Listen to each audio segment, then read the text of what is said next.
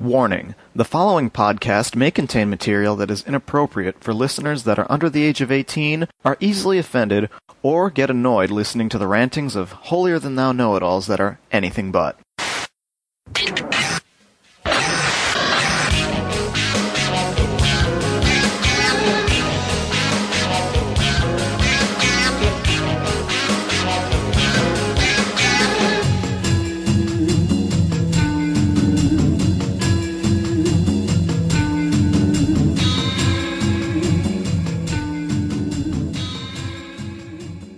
Welcome back to the Anime World Order podcast. This is show number 143, our first episode of 2016. And we, I guess, missed the 10-year anniversary of our own podcast. We did get a couple of congratulatory messages on Twitter and such, so thanks. And we hope to hopefully make it to like episode 150 by the end of this year. I know most podcasts hit that in 2 or 3, but fuck it. I'm Darou Surratt. I'm Gerald Rathgall, but I want to say it is quality over quantity. That's what we're about here. At least that's what we like to tell ourselves. And I'm Clarissa. And so, on the Anime World Order podcast, for the last decade and change, we've been talking about Japanese animation, Japanese comics. A lot of stuff has changed. A lot of stuff has stayed the same. A lot of stuff that we thought would never come to pass is now normal. It's a little bit of a weird ride. Not sure how many people have been listening to us from the beginning. I'm sure some of you who started at the beginning are now like grown-ups with families. Not us. We are all in exactly more or less the same place as we were back when we started doing the podcast. I'm okay with this. I was happy when I started. We did not, like most of the popular shows, get like this deluge of congratulatory messaging, and that's okay because we believe in quality over quantity. And to that end, I'll take a look at some of the emails we got. This one is from Helen McCarthy. I've heard of her. Needs no introduction. Helen McCarthy, of course, the author of the Anime Encyclopedia, along with Jonathan Clements, and also the author of, the manga cross-stitch book, which I did get for Clarissa as a Christmas present, so now she has no excuse but to... So you say she needs no introduction, and you give her an introduction? I said she didn't need it. I didn't say she wasn't going to get it. Okay. And here's what she writes. What? AWO has reached double figures already? In terms of years, I guess. The perpetrators have grown from twisted teens fresh out of high school into dark masters of the levers of power and influence. For the record, we started this podcast in our mid-20s, but the mid-20s are the new teenage years, if you haven't been paying attention. So anyone who's in their 20s, you're still a child. Not when we started. We were in our mid-20s.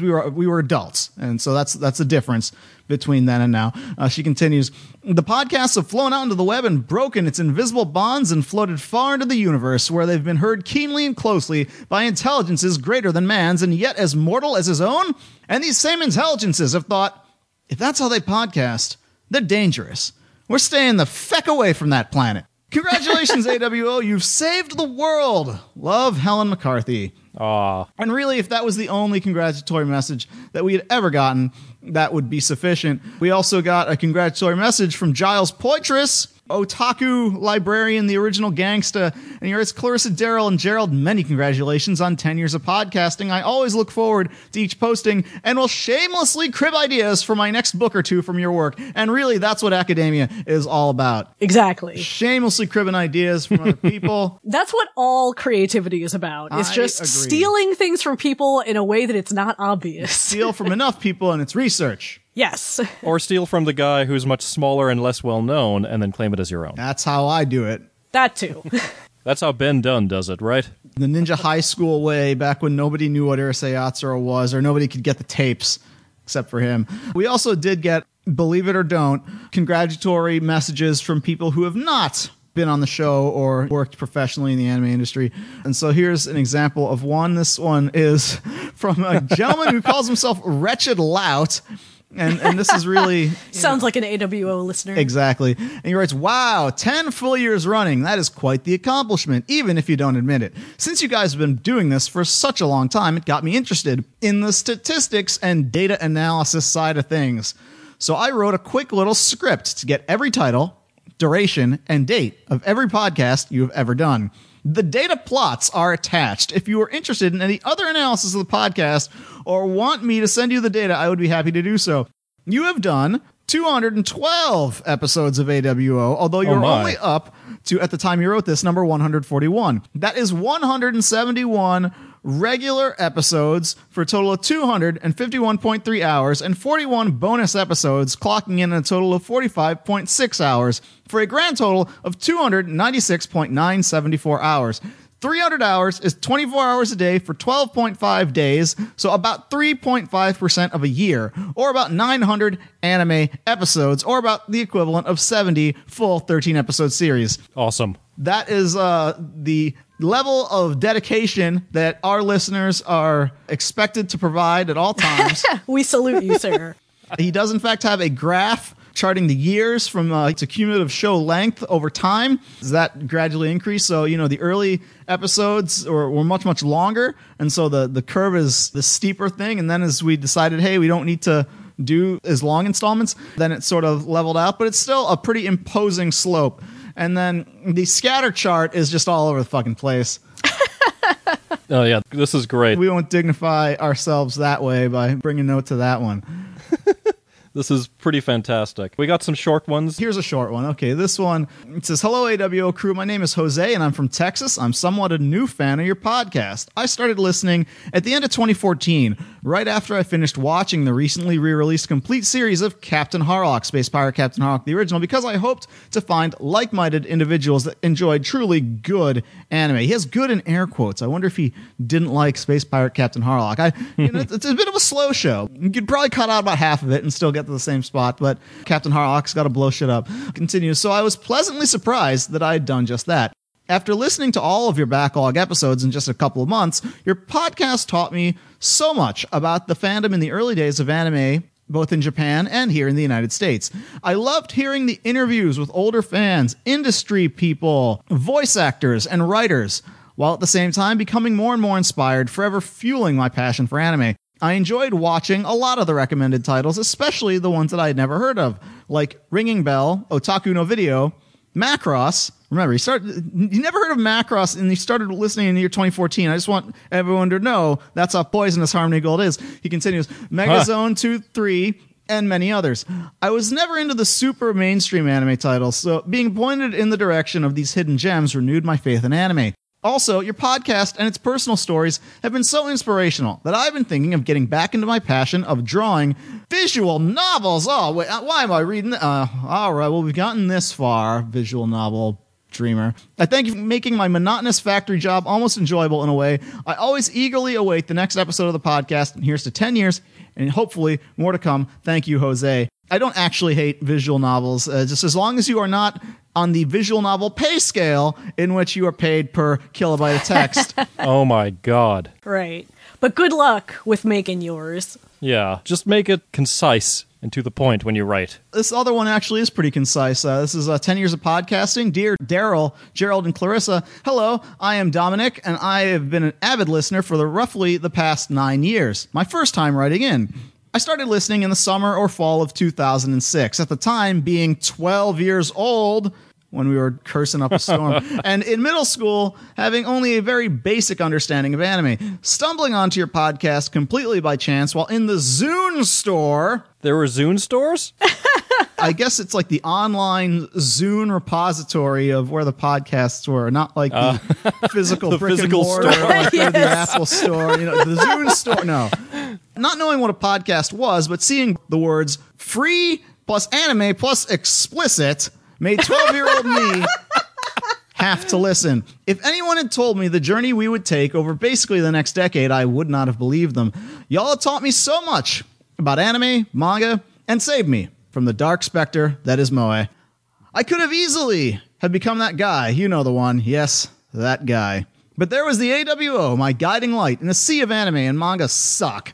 Going from an awkward tween to awkward teen to awkward adult, you three and your podcast have become a constant part of my life. 10 years of podcasting, never really asking for money, fame, or even for us to agree with your opinions. It's been a great 10 years. I don't say this lightly. My life would be a lot different had this podcast never come into it. Part of the reason the person who writes you now is a functional member of society is because of you three. We all have come a long way, and to get to the point of this email, thanks for everything, and Happy New Year. With regards, Dominic. If we have spared the world... I noticed that he didn't say better. He just said his life would have been different. Different, yeah. It's not something like my life is improved by the fact that I've got like all these DVD sets and like my life would have been different if I hadn't been hit by that car. You don't say better. You just say it would have been different. Oh, there's just this one that's basically one sentence, but I want to read it anyway because it's kind of important. And this person just says, "Hi, Anime World Order Podcast. I know you've been doing some great activities for some years, and I really appreciate that. And the only reason I say that is because that was sent to us by Toshio Maeda, the writer of Legend of the Overfiend." The Tentacle Master himself. The Tentacle Master, who is aware that we exist. That is pretty amazing. It is tremendous. Just so this doesn't sound like an endless love fest, which even though that's really what we deserve, the truth of the matter is we can read this one here. To the once and future podcast that is AWO, Happy New Year. I hope that by some miracle of heavenly providence, you will learn to become a little less pedantic and more flexible in the new year. Video games, anime, movies, and television. These are all entertainment outlets that should ideally bring people together rather than separating them into ghettos. Regards, GB Scar.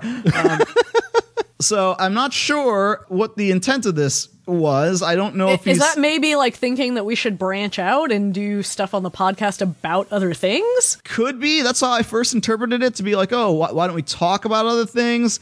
Because we say like, oh, we're the Anime World Order Podcast, so we're going to talk about Japanese animation and comics and not talk about the other stuff. Do we want to go the route of what SPJA now wants to go? The Society for the Promotion of Japanese Animation now is going to run events that are not about the promotion of Japanese animation. They've quietly taken down their mission statement, quietly trying to get people to forget what SPJA stands for. Kind of like KFC's rebranding. They don't want people to know it's Kentucky Fried Chicken. They don't want the Kentucky part of the fried chicken part. They just want you to know KFC.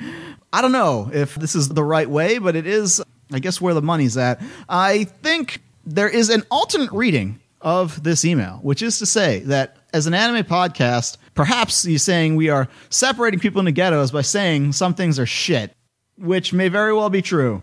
Yeah. Perhaps we are divisive, bomb-throwing malcontents in this anime podcasting world.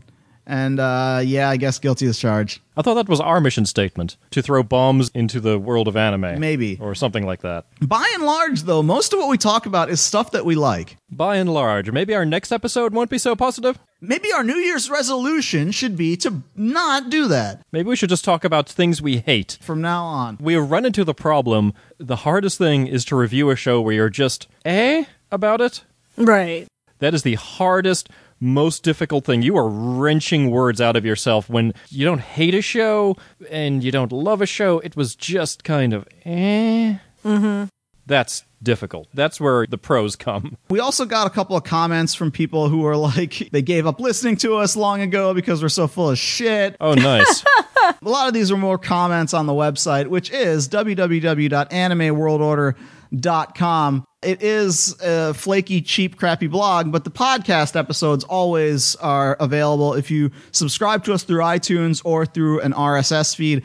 Oddly enough, I think RSS feeds have sort of been like this technology of the internet that are vanished. Like, it used to be integrated into the browsers, and now I don't know if it is anymore. I don't know if people use feed aggregators. It used to be in Google Chrome, and it all started when a version of either it was Google Chrome or Firefox took out their feed aggregator. I think a large part of that, and this is my conspiracy theory, a large part of that was that... ad views. Yeah, RSS feeds don't allow for ad revenues. You don't go to the website, you don't see the ads. They have to be and a lot of times built now in. I can't subscribe to news feeds for a bunch of sites anymore. They don't even offer a syndicated feed because they want you to go to the site again.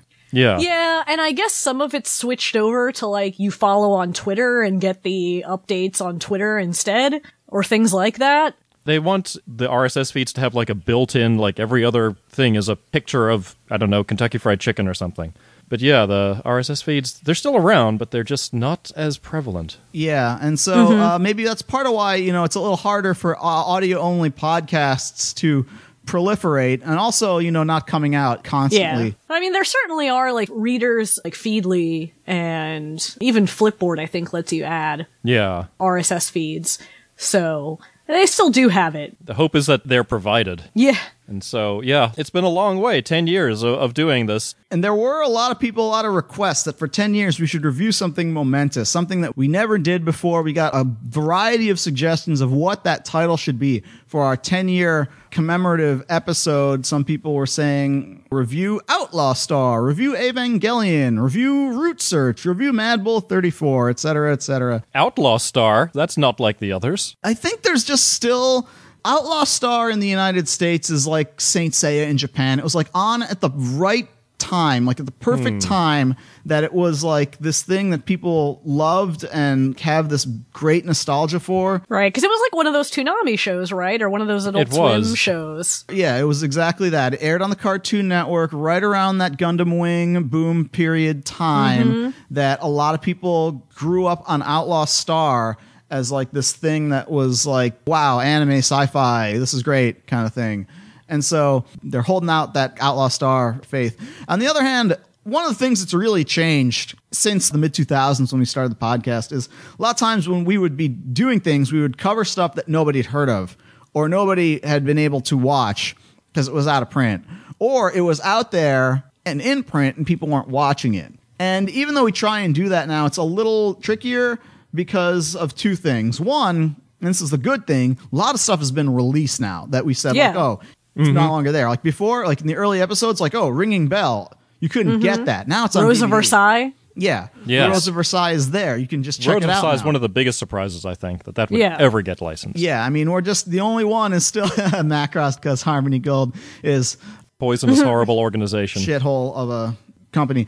But things like Root Search, now it's one of those things that was never released on DVD and it was never put on streaming.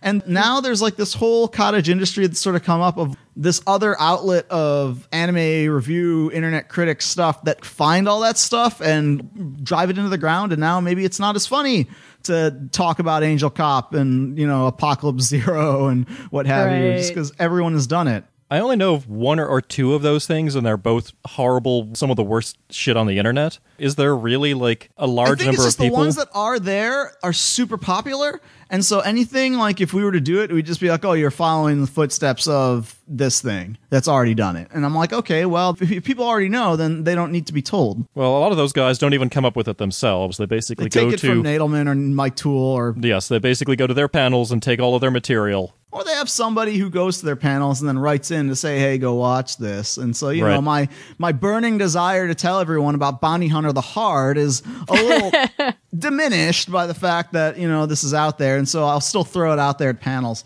Yeah, I mean, it is a good thing that it is hard for us to come up with something that we would review that you just absolutely could not find. Yeah, I mean, I can think of a few, and that's why I'm like, oh, well, isn't that just being a dick to talk about, like, oh, the show's great and awesome. Oh, you can't see it.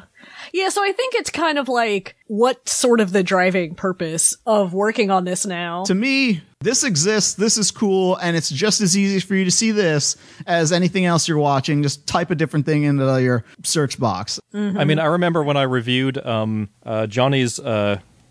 Bobby's Girl. Trouble. Bobby's Girl, right. There was no fan sub yet. There was no fan sub at the time yet, and now you can find a fan sub of it. It's not been licensed yet. But it's easily found if you search for it, is the thing. You can watch that. I mean, I don't think we've ever officially reviewed Legend of the Galactic Heroes, but now, holy shit. I think this year's the time because it's going to come out, and people are going to be able to see it. I don't know how much of it is getting a release. We don't know what the details are, but holy shit, that was like the impossible thing. Yeah, I mean, that was like the big thing that everybody was like, we'll never come out here. Yeah, the common responses that I have for some of the things like why we never reviewed it is because in the time since the podcast started, we became writers for Otaku USA magazine, and a lot of times I review things for that, and so I would generally not review it here if I have it in the magazine. One of the things I reviewed was Rose of Versailles. Another thing was The Revolutionary Girl Utena. And some of the remaining things, like in the latest issue that just came out, I finally reviewed Mobile Suit Gundam. which was one of those things where I'm like, oh, nobody needs to hear about Mobile Suit Gundam, but there is a demand now that you can finally see the goddamn thing subtitled. In how it should be seen. Yeah, Right. like, again, another thing that we thought would never get a proper release over here. And so now, really, the last things left are, a lot of it is just shit that Harmony Gold just won't let go of. Right, or things like the older sports shows. Yeah, like I'd still love to see Attack Aim for number the 1. Ace. Well, Aim for the Ace at least has been fan subtitled in its entirety, Yeah. and so we could Right, conceivably... Star of the Giants. Yeah, I would be curious if younger female anime fans would take to a lot of those shows that have got like the shoujo 70s stuff, because those are such good shows. Right. And they're just so unavailable here. Yeah, I mean, part of it is they look old because they are. That is a factor for a lot of people. And some things, it just depends on what they're watching it for. And sometimes the tweaks that they've made over the years may not be present in the older shows. It just depends. I don't really have a good answer for that. The only way to know is to put it out there and see what happens, right? Right. Yeah. And on that note, before we get into it, this episode of the Anime World Order podcast is brought to you by Nozomi Entertainment, which is the publisher that happens to be bringing to us a lot of these titles that we just mentioned as things that we thought would never ever see the light of day here in the United States. Nozomi Entertainment is the company that's bringing out Mobile Suit Gundam on Blu-ray and DVD once again to America after all this time, and some for the first time. Turn A Gundam is finally out in the United States. Zeta Gundam, phenomenal looking show, classic series. Blu-rays for that ship out soon, if not already, by the time you hear this. And they also have several classic anime titles, such as the aforementioned Rose of Versailles. But in addition to that, classics like Space Adventure Cobra, the TV show, the original Dirty Pair, and Dirty Pair Flash, both of which are also available streaming, so you don't have to just buy the set. You can try before you buy it. Revolutionary Girl Utena, plus several others that I like, such as Captain Tyler, Yakitachi Japan, are all there for you to check out at www.nozomientertainment.com. And to purchase the DVDs and Blu-rays as applicable, head on over to rightstuffanime.com. That's RIGHTSTUF anime.com. Incidentally, their sale this week is on Viz Media stuff, so if you want to stock up on manga like One Punch Man and the like, now's the time to do it. Anyway, let's get to the year in review. Now that we've celebrated 10 years of podcasting, it seems that every 5 years I can do like a recap of what has happened so far. But so much has happened in just the last year alone that I feel like maybe we could just stop and do like a year in review of 2015 and see like, well, so many shows came out in 2015 alone. 2015 was a damn good year. And I would contend, yes, that it was a super great year for anime. You always hear from people every season is like the shittiest season, or this is a bad year for anime. Every single time. And then someone always fires back, no, it's a great year, and there's the same amount of hits or whatever. And sometimes people know, like, maybe that's sort of a dishonest appraisal of the scenario, where when people say the state of anime is what it is, they're not necessarily ignoring the fact that there was a lot of crap, because there was always a lot of crap. What they're commenting on is the variety of what was good is less. And to that end, I would say 2015 was a really fucking good year for anime, because I took inventory of like how many shows that I thought were pretty good came out. Yeah, I thought there were a pretty decent number. It was quite a few. And while it's true that, yes, more anime comes out per season now than ever before. It's over 100 shows now per year. At least 160, 150 or so shows that came out just in 2015, just for anime-wise. And this is sort of like this double-edged sword for anime fandom. And I think it's a blessing and a curse, because there's always something new coming out. There's always new things that you can see. The trouble is that if something comes out and catches on, it may be quite a while before you see some more of it, or it may be this thing that's great and awesome and wonderful, but then after 3 months or 6 months or whatever, it's over and done, and it's now past. And so it's harder for anime titles, specific single titles, to get like this big cultural footing and traction the way that a lot of the popular geek media of nowadays catches on, because now it's all about that steady IV drip. Like every 6 months, a new installment. Every year, a new installment. That's how Marvel films do it. That's how Marvel does it. That's how Walking Dead does it. That's how Game of Thrones does it, and so on and so on and so forth. Just long enough so you don't forget about it. Yeah. That's why I was concerned about Attack on Titan. And rightly so, because there's still no new Attack on Titan. We're getting it, I think, summer this year or something like that. Maybe. That's what it looks like. The thing is that Japan gets a steady drip of Attack on Titan. They get it in the form of the novels, the movies, the games, things like that. And we got get the TV that show. stuff. Some of that stuff comes out here. I mean, the manga is available on Crunchyroll. Right. And the novels come out here, and the games come out, and they're questionable quality. But the scope of advertising for anime and manga is just not the same, because the companies that release that stuff here are not as big as like Disney. Exactly. Or Warner Brothers. And so you don't get the same like level of awareness of it, the same level of constant reminder. With so much media out there in the world, it takes huge, vast sums of money to cut through all that and permeate through everything so that everyone is aware when Better Call Saul comes back on, let's say. That is the thesis of my panel, Anime in Western Media. I hope if I go to a con and you're doing that, please show up. I will be doing that panel again because it's all about this stuff. It's not that a lot of those companies don't like anime.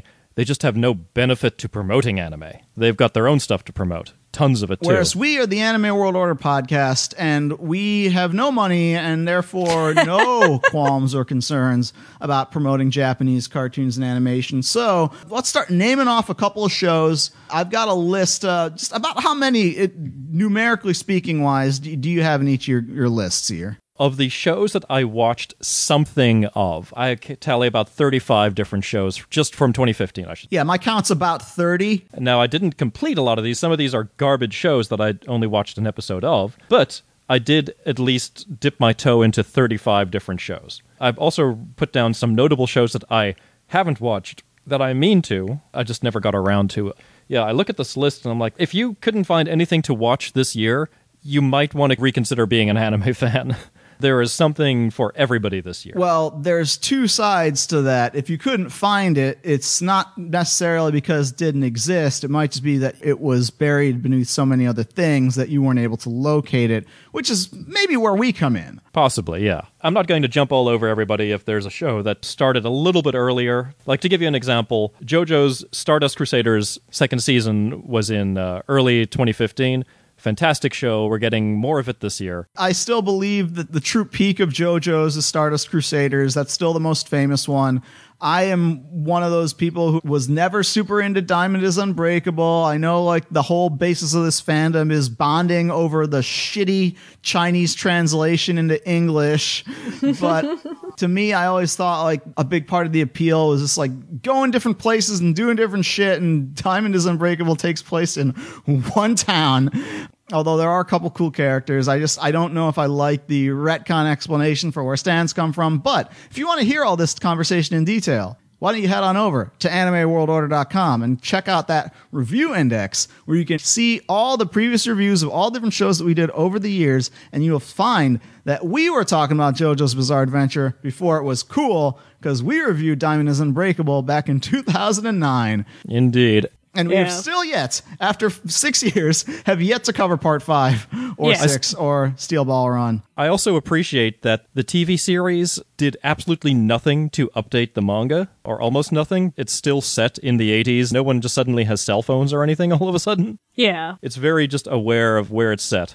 I mean, granted, it's not really that essential for the most part when it comes to JoJo's. The time setting is kind of whatever for most of it, but yeah. Hey, that's a really important when he's playing a video game, and it's clearly a Super Nintendo. Yes. So. Yeah, a definite anachronism. Right. And also that Jotaro's never played video games. Definitely calls into question the realism and credibility of JoJo's Bizarre Adventure. Is this inaccurate video game controller? Everything else, I think, is pretty spot on. I think Mad Men's creators kind of like looked at JoJo's and said, yeah, it's about the level of detail that we want to capture in our show, and went from there. Also, I'll probably just gloss over a couple of things because I have every intention of reviewing a couple of these shows. First, I want to know, like, how many did Clarissa tally up? I've got about 20 shows that I watched at least a little bit of. Maybe I wasn't able to finish them yet and, like, enjoyed. And there's definitely some other ones in there that I've heard good things about. I just haven't had a chance to watch them yet.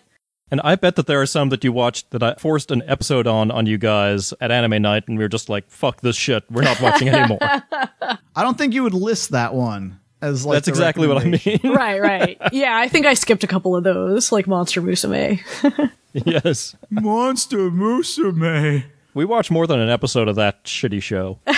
But it's such a popular show. I can't believe how popular manga in the United States. I know, because there's tits. But it's popular with girls, too. What the hell? They all want to jump on his dick. I don't know. They want to have those tits. They want to have those tits. Look, Clarissa, when you were 12 or 14, wouldn't you secretly want to be the Spider Girl? The Spider Girl is cool, but like the thing is I like Monster Girls as like a concept. I just didn't particularly like the execution in Monster Musume. It just felt like a really kind of dull harem show. Oh, totally. It's totally Mr. Milquetoast, no reason to be around character suddenly has all these super hot girls who want to jump on him for no reason. Yeah. I much prefer, I wish they had animated it, but the Nurse Hitomi manga is a lot more interesting. And what is that one about? It's like a school series, but there's all of these like monster kids, and the nurse is a Cyclops lady. I mean, really, ultimately, what it breaks down to is it's kind of a series about personal acceptance and like growing up and sort of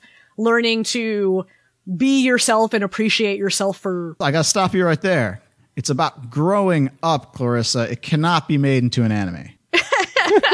This is actually, probably true. Who's releasing that here? Because I thought that Seven Seas was also the publisher for Monster Musume, but that might be Yen Press. I can never distinguish one from the other. Yeah, it is Seven Seas. How does this girl find contact lenses? She's so cute, though. But yeah, I don't know. She probably has to have like special made ones.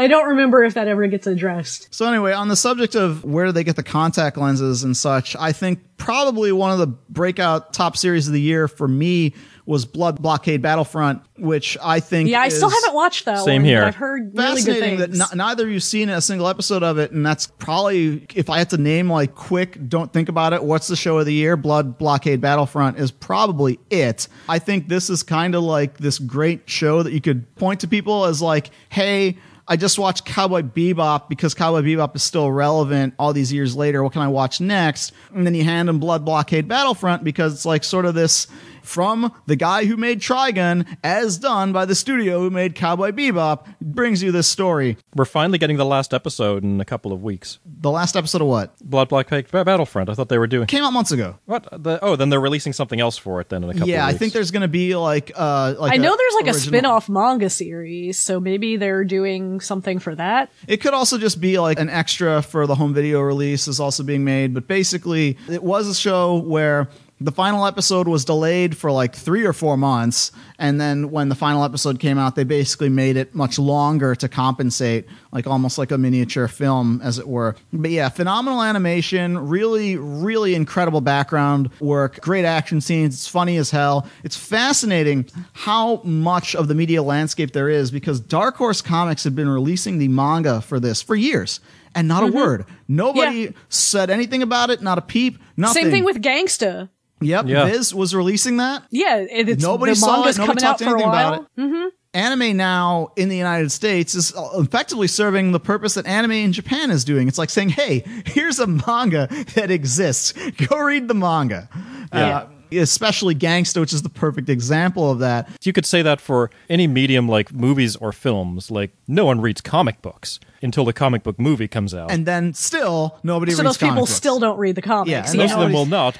But that's also because most of the time the comics don't understand what people like about the movie, which is different from what is going on in the comics, and they don't take advantage of what people liked about the movie, which Captain America is a perfect example. It's the Masamune Shiro effect of, hey, I got this idea, but you're Masamune Shiro, and we don't trust you, so we're going to have to lock you in this room, take your notes, throw away all the bullshit with these like plastic women getting boned, and actually that's an outdated Masamune Shirow reference. If you look at the current era Masamune Shirow, he's left that way in the dust. It's like, okay, Masamune Shirow, you are at the next level. But on that note, I'm going to throw out another one that I'm feeling fairly confident that maybe nobody else has seen. Who watched Ghost in the Shell Alternative Architecture? Nope. I did not. Or Ghost in the Shell, the new movie. The very best, most creative name you could possibly come up with for a film in history. The new movie. Yeah, I skipped it because it just didn't seem like it was going to be that good. It's one of those things where I've watched Ghost in the Shell Arise, which, first started... and I was like kind of underwhelmed by it. And the reason I was underwhelmed by it was, one, yes, new cast, new character designs, and effectively similar stories that we'd already seen before. And I'm like, okay, this is... And the new character designs suck. Not a huge fan of most of the new designs. Yeah. Generally speaking, they're just trying to, I guess, be a little more kawaii-ish, I suppose. I don't know what they're going for. But I think by and large, the show itself is quite good. And just it's one of those things where it's a very relative sense of quality, because to me, I actually don't like it quite as much as Standalone Complex. No one seems to, really. But the thing is that it's still quite good as like a series. The problem is that it's called Ghost in the Shell. And then the new movie is sort of a misnomer, because even though it's called the new movie, it is the plot of the first Ghost in the Shell movie, which also happened to be the plot of Solid State Society after its fashion. And so it's kind of one of those things where you're just inviting comparisons to prior successes, and so it's a little tough. But I will say it was a notable series, and it is pretty good. It's just marred by the fact that I've seen it before, but maybe people who have not been watching anime for 20 years may have not seen it before. Right. I mean, just looking at the stuff that carrying over still now or just came out, just between like Osamatsu-san and One Punch Man, let's say, both really, really solid shows, really good animation, design sense. For context, I mean, One Punch Man is like this giant crossover hit that kind of broke out beyond anime. Yeah. I mean, it's a superhero series, so... I was on Paul's podcast, GME Anime Fun Time, to talk about it, and so I'm glad that it got like some coverage outside the normal anime circles. It's a #1 New York Times bestseller on the manga side of things. Yeah, I mean, I was hoping that they could market it to people who like superhero comics and superhero movies and stuff. Viz is doing a very good job of promoting the comic book for all that audience of people who just came off of watching the anime. And for this year's Free Comic Book Day, they are going to give away like a free chapter of One Punch Man. Yeah, I plus saw that. A free chapter of My Hero Academia, which is the anime version that will start this year. And so I think that's I'm excited. Like very perfect cross promotion. I have confidence that it'll do well because it's a pretty good studio. I believe Bones is doing the anime adaptation of it. Oh, good, yeah. The thing with One Punch Man is that we've had anime series that featured superheroes before. One of the more notable ones from the past couple of years was Tiger and Bunny. It's not common to have that kind of American-style superhero, though. I mean, there's a lot of shows about people with powers, but... No, well, the thing is that Tiger and Bunny, I think, was a show that anime fandom thought the show would hit with, the normies or whatever you want to call them. But... The normies, Gerald, really? Yeah, way to be fucking filking. As our friend Cassie likes to call them, I love to laugh at how that she says that, but no, outside of anime fandom, that show had too many missteps, I think, I think it had one misstep, and the one misstep is that Fire Emblem? No, that just didn't get on TV. Oh, that's the misstep. It used to be the cycle of being a hit show in the United States was... One Punch Man's not on TV yet here. But that's just it. It could suffer the exact same fate. We don't know yet. But it's already much bigger than Tiger and Bunny ever was outside of anime fandom. Outside of anime fandom? Outside of anime fandom? Yes, it is. What have they bought other than the comics? No, I've known multiple people who have said to me, my friend who doesn't know anything about anime has been talking about One Punch Man. Let me finish my sentence about what's changed in the 10 years, because Tiger and Bunny, you're forgetting how old it is. Here's the thing, is that it used to be that a show would air in Japan, and it would get like a core set of American anime fans who were small but dedicated, talking about it, making a buzz. Then the second wave of fandom would hit when it came out on home video here, and a whole lot more people would see it. And then the third wave would be when it got on TV. And the situation has changed now due to simulcasting. Tiger and Bunny came out in the infancy of simulcasting. It wasn't really this normal default way of watching everything the way it is now, such that now those first two waves are almost kind of put together. If it comes out in Japan, there is no delay between the Japanese release and the US release. Like the home video release is kind of an afterthought at this point. And so really it's the simulcast in Japan and then the TV broadcast. And if there is no TV broadcast and there is no other media, it ends right there. In case of One Punch Man, now it's when everyone is used to simulcasting as a means of watching things. Hulu is a site that is much more popular now than it was when Tiger and Bunny came out. Now we're in a scenario where if you watch One Punch Man and you like it, now you actually have something to go to after that. You can go and read these comics, and it's very easy to find them because those are also simul-published and available digitally as well. It's a slightly different scenario, but you do still need that TV broadcast for it to hit. And I actually have some confidence that One Punch Man actually will make it onto TV. I feel like that is something that will happen this year, but time will tell as far as that My only goes. concern is Puri Puri Prisoner. Puri Puri Prisoner is everyone's concern about that. I mean, there's also a little bit of gore, especially in comparison to a lot of American cartoons. I was concerned about that until I saw Parasite made it onto Adult Swim, and then I was like, anything goes. But look at Metalocalypse. You keep on saying Metalocalypse. Metalocalypse is a show made from here. It's like anything goes for like Family Guy and Simpsons and stuff like that. But once it comes time to buy somebody else's show rather than make a show your own, there's like a totally different set of standards being applied. So I think Parasite is really the no shits given. It also depends on whether you make a distinction between shows that air kind of in that Adult Swim block versus if I think about the things that were really like super huge mega hits. Cowboy Bebop might be the exception. That was an Adult Swim show, but most of them are not Adult Swim shows. They're shows that ran like in regular Toonami when that existed, or in kind of the regular all ages blocks. Stuff like Dragon Ball, stuff like Sailor Moon. And it should be noted that the new Dragon Ball and Sailor Moon and Naruto and such like that, those can't get on TV anymore. Right. And so the concern is whether, okay, fine, it shows on Adult Swim, but that doesn't necessarily guarantee as much that it'll get a big audience. So if there's a difference in how much attention it's liable to get between being in that Adult Swim block versus being in that more general block, where a lot of the other superhero, like American-made superhero cartoons are, then the gore might be an issue. And yeah, Puri Puri Prisoner, definitely. Yeah, I mean, that's definitely going to be an Adult Swim show. And I even think we're moving into an era where the TV won't even matter. I think we're right at the cusp of, is it on TV? Who cares? As long as it's on the internet, that's where I see it. The thing is, that's only for a subset of the population. Because remember, there has to be a curation somewhere. Well, it's more than that. There's a lot of buzz about people cutting the cord and stuff, but in all honesty, if you actually look at the statistics, the people who are giving up cable for online streaming are a very small percentage. I mean, hell, a lot of areas of the country don't even have that much high-speed internet. A lot of people still don't have high-speed internet at home that you need for streaming. Yeah, the sustainable it's a lot bigger. Broadband.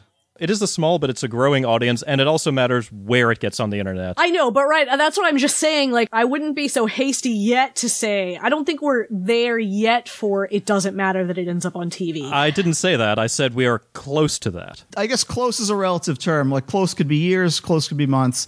I think we've kind of said enough about One Punch Man.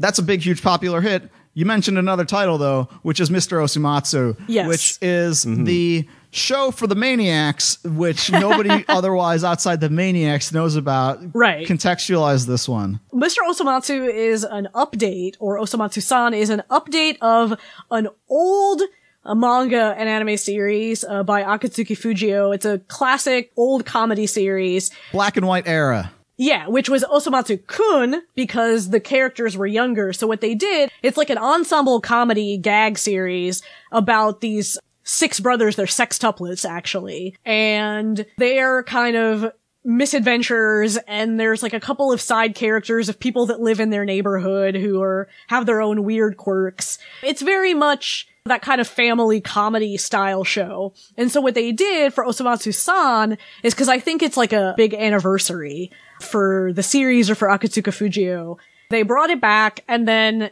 they said, okay, well, what if we make a series about the characters from Osomatsu-kun, but older, so all the sextuplets are adults now, and basically they're bringing that back, but trying to make it for a modern audience, and I think they did a really, really good job. You know, I think they really honed in on how to handle updating something like that, because they're faithful in some ways, but by the same token, they're not so slavishly devoted that they're just recreating what was already there. They're taking the basis as a framework and then using it to kind of go crazy. And to prove how powerful the show is, the first episode was so freaking good, so utterly, like, jaw-droppingly, amazingly fantastic, that the Japanese just couldn't allow it to exist. Yeah, they pulled it off of TV for violating copyright. Yeah. That first episode is so good, the only way you can watch it is the pirates. Yeah. Thank fucking God for those pirates. Yeah. I mean, it's, It wouldn't exist otherwise. If no one was ripping those things off, we wouldn't see it anymore. And that That's the first true. episode is the episode, like, if you watch only one episode of that show, that is the episode to watch because it is amazing. The thing is, it's not really representative of the rest of the show. That's like, fine. it's really good, but It's one of those things where basically Osomatsu-san, it's more Gintama. It's by the same guy who made Gintama, the anime version of it, and they kind of are taking almost the exact same style of comedy, and it's fascinating because Gintama was never popular here in the United States. No. It was one of those things that Sentai Filmworks would release the DVD sets, and I was always mystified, like, who's buying this? And like, who's watching it on Crunchyroll? Thing, because like, Gintama is a show that runs like hundreds of episodes, Right. and people don't know that it's mostly standalone. There isn't really a Shonen Jump like super 100 episode continuity. Exactly. And so Osomatsu-san is much shorter. plus, even though Gintama is like one of those like Shonen Jump series, it didn't really ever get the same kind of push that stuff like Naruto and Bleach got. But it does have the same similar levels of popularity as far as its audience breakdown. Like when you look at who is super crazy into Gintama and who is super crazy into Osomatsu-san, it's the same group of people. It's, The Fujoshi. I was going to say the butt stuff crowd. But yes, they're the people who are really keeping Gintama and Osomatsu like Osomatsu does require Fujoshi powers because they're I can't- sextuplets, which means they're they're identical. sextuplets, they are but they identical. Look slightly different. there is like one tiny thing different in Fujoshi. Clarissa knows exactly which one is which. They're also color coded, and I know Yes, they are color coded, past so it's history- not that hard. From past history, we have established that color-coded factions or characters are Gerald's weakness, that he can't tell like who's fighting who, even though like all the people on one side have one color uniform versus Usually another. that's a problem when the side that is wearing black armor is fighting the side that's wearing dark green armor, and they're fighting at night. I would say it's usually red That's- versus white that seems to be your weak point. Look, Gerald just has problems telling characters apart and keeping characters straight in general. Like Only Paul when there are Chapman's hundreds of mom characters. and Gerald are kind of like spiritual. So am I not allowed to have any opinions on these shows then? Is that how it works? We're just trying to say, like, if you say like it's really hard to tell who the characters are, that's operating on a curve. Well, hold on. The only people I know who do know these characters are the Fujoshi. That's true. They're also the Well, only but that's people watching. because most of who's watching the show. We'll turn this to you, Gerald, next. Now we've labeled one comedy show which you actually don't think is very funny, which is Osomatsu-san. Do you have like an example of like a comedy show that is funny from 2015? Let's see. I'm looking through this list, and I've got this list is pretty long. Well, I have two that I could throw as comedy shows. I did really enjoy Umaru-chan. I did not think I would enjoy that show. That show seemed like it was a show that would have maybe a few good episodes, and then they would turn into like brother-sister fucking territory, and it never did. And the manga still hasn't, as far as I know. And another show, which I quite enjoyed, Prison School. Oh, okay. Was To me, Prison School is not a comedy. Prison School is a a documentary docudrama. I mean, I actually, in the latest issue of Otaku USA, I did write a feature on Prison School, which goes into like what I thought about it and why I think it's effective. And it's one of those things where superficially it seems like it's this lurid titty fan service show, of which there are like 8 million of them. And I think it's actually like this really tense heist kind of structured thing, plus like the gross out comedy of like Detroit Metal City. And I think all these things sort of work together to make like a tremendous show. I think that the comedy in it is underrated, like how effective it's trying to... Like, there's a scene in it where I have to talk about the show to a small degree, but there's a scene in it where a guy is trying to distract people by shitting his pants. This seems like really low garish comedy, and it is, but the build-up to it is tremendously well done. Yeah, and I think the pacing of it is super in its favor. Like, one of the things that really endeared people to One Punch Man was how quick it went. Like, we're so used to like these anime adaptations only doing like 2 chapters worth of material. One Punch Man did 4. Prison School ups the ante. One episode of the Prison School anime is one entire volume of Prison School manga, and so it's just like it's moving at like this really breakneck clip, which it doesn't feel bad unless you've read it. I've read some of the manga, and it still didn't feel that bad to me. It seemed like things moved along pretty swiftly, because if it's called Prison School and they're not in a prison by the first episode, then people are going to be wondering what the hell this is about. Prison School didn't work quite as well for me, although, I mean, that guy's art is absolutely gorgeous, so just visually, it's great looking, but some of the comedy was good, but it didn't work for me consistently. It's one of those things where, like, to me, like, I wasn't really watching it to laugh. I'm watching it to be like, how are they going to pull this off? Oh, right. And so that was sort of like the factor of it. And then like the fuck ups along the way, like kind of tie into like any good heist or prison escape sort of thing, where the plan falls to shit. And this one, it's literal shit that it falls to. And so that's sort of what keeps me going. It's one of those things where it's super popular in Japan. Like, it got like a live action drama, and it got like, all this, other stuff. And they really only got like halfway through the manga. There's still another like 80 chapters of that. I think it's also like Prison School is one of those series, it seems to me at least, where all of the characters are kind of terrible. Yes, that's actually critical. And everybody is a horrible person. Right. And so it's really tricky to make those kind of series, like, because you have to find that balance of like, okay, these people are all terrible and you hate them, but you still have to make it entertaining or interesting enough to make you want to watch these horrible people and not just say, okay, I hate everyone. Fuck this show. Episode 1, the gang goes to jail. Yes. I didn't really think about it as the Always Sunny of anime, but it is indeed a very fine line. I agree. Like, but I mean, Osomatsu-san is the same thing, right? They're all like horrible. Osomatsu-san, I don't know if they're horrible. They're just kind of losers. I don't know. Well, if they're actively... I mean, that's what I mean. Like, they're being a loser and being like like the show Girls. I would say a lot of the people in that are actively like terrible people. And I was told that is the point of that show. Right. That these are Schadenfreude, be mad, these are like, absolutely horrible people that you're supposed to keep watching the show for, and I couldn't do it. Like, I could not manage that. The Settlers of Brooklyn. Whoever wins is crowned Lena Dunham. But Osomatsu-san, like, I like the characters. I thought there's a pervert there. There's just a bunch of them are all really lazy and... Oh, they're all perverts. But yes, exactly. For my money's worth, there were 2 comedy shows that were particularly noteworthy. I mean, I know everybody's talking about TQ, but I haven't watched I was that never yet. into TQ. It's a little too like monkey cheese-ish for me. I don't know. I can see like why people will go crazy for it, and I think the key to it is that it's short. The short anime is one of those things where it's a delicate balance, because some things like, okay, it's a good thing that it's short because it'll wear out its welcome. And other times, this is so awesome, why isn't this longer? And I think the epitome of that for me is the strawberry flavored Fist of the North Star. Has anybody watched this at all? No, I haven't. Okay.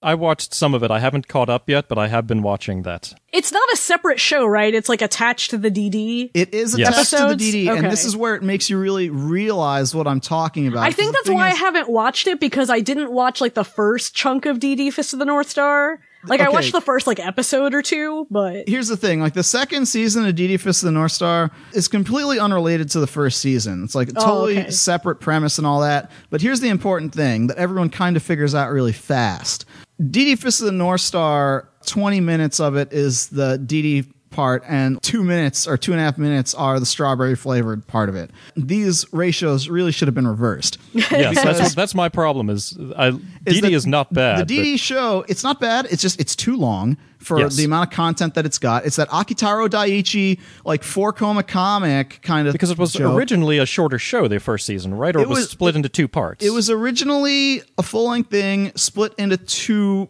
stories per episode, and they still do that, but the problem is that even 10 minutes or 11 minutes is too long. These things need to be like condensed down to 5 minutes. Yeah. And also, it relies a lot on that Japanese kids comedy of like something wacky happens, you have someone like react and be like, oh my god, you can't do that. Yeah, that's DD Fist of the North Star. Strawberry flavored Fist of the North Star is that's why I like it. The resurrection of Cromartie. Only this time it's Fist of the North Star, and this time it's the Holy Emperor Souther, who was like this reviled villain of the original series, just wants to have friends. I want to edit all of those together just so that I can sit people down and show them that, because I tried showing like DD Fist of the North Star. DD Fist of the North Star requires far too much knowledge of the original show to enjoy it. Whereas this is just like you could get the episode and then skip to about the 19-20 minute mark, and then it just kicks in. Has no like opening or whatever. It just DD ends and then this thing just starts. Yeah. And that should have been like the 10-15 minute show. It's completely different. It's basically traced over the old Fist of the North Star remake movie artwork. Yeah. They got the original voice actor for Souther from the 80s back to do this. I mean, the covers of the manga that I've seen are tremendous. They're all very funny. It has really, really tremendous eye catches at the end of it. Basically, the running gag is that everybody's gay, which is a tremendous joke to make about Fist of the North Star in like 2015. And so I think this is like a triumph of like all things. It's just the problem is like what's surrounding it's attached to this show written for like small children, only with references and in jokes for a 30-year-old show. Yeah. And so it's weird to recommend in that sense, but a lot of people will just like cue up the episode, skip straight to strawberry flavored, 2 minutes, and then it's like, yes, this is exceptionally good. Of how much mileage they get out of like these little things that were in the Souther original trying to kill material. a fly and stuff like that. Yes, or Souther has never drank a milkshake. Yes. Like, these are all tremendous jokes, and you don't have to have watched much, if not, if you any. have watched it, it's like, oh, right, you can get like the joke, like, okay, there was a scene where he's walking up the steps of the pyramid and some child tries to stab him in the leg and he no-sells it, and then they make like this running bit out of it. It's a little like Gundam-san in that sense, which is also this like triumphant thing making fun of Mobile Suit Gundam. Although Gundam-san would explain all its references ahead of time for people who never saw the show.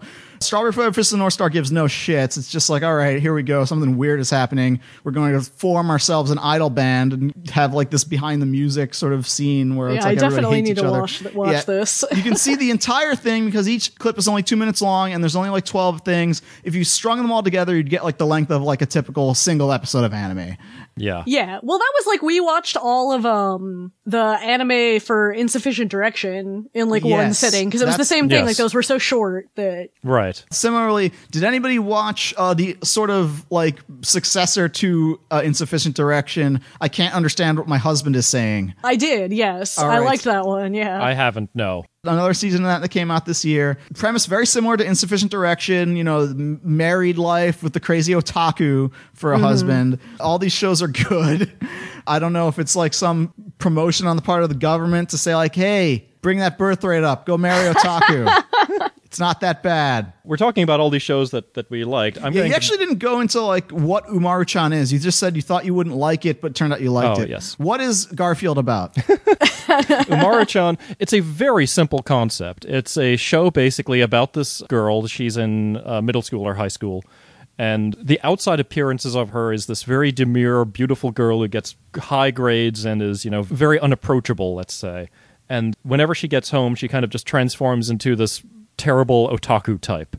She lives with her brother, and again, when you hear that and it's anime, you're thinking like, oh god, this is going to be total shit. But no, her brother is just this salaryman and just tries to keep up with whatever thing she's into right now, whether it be like video games or whatever, anime she's watching, or whatever jump issue that she really wants to read. It's pretty self-referential. It is not normally a show I would like a whole lot, but I enjoyed it greatly. It was just kind of the right show for me at the time. Yeah, it's very cute. It's pretty funny. It is not, going to blow your mind, but I'm very glad it didn't go in bad directions. I do like the weeaboo characters.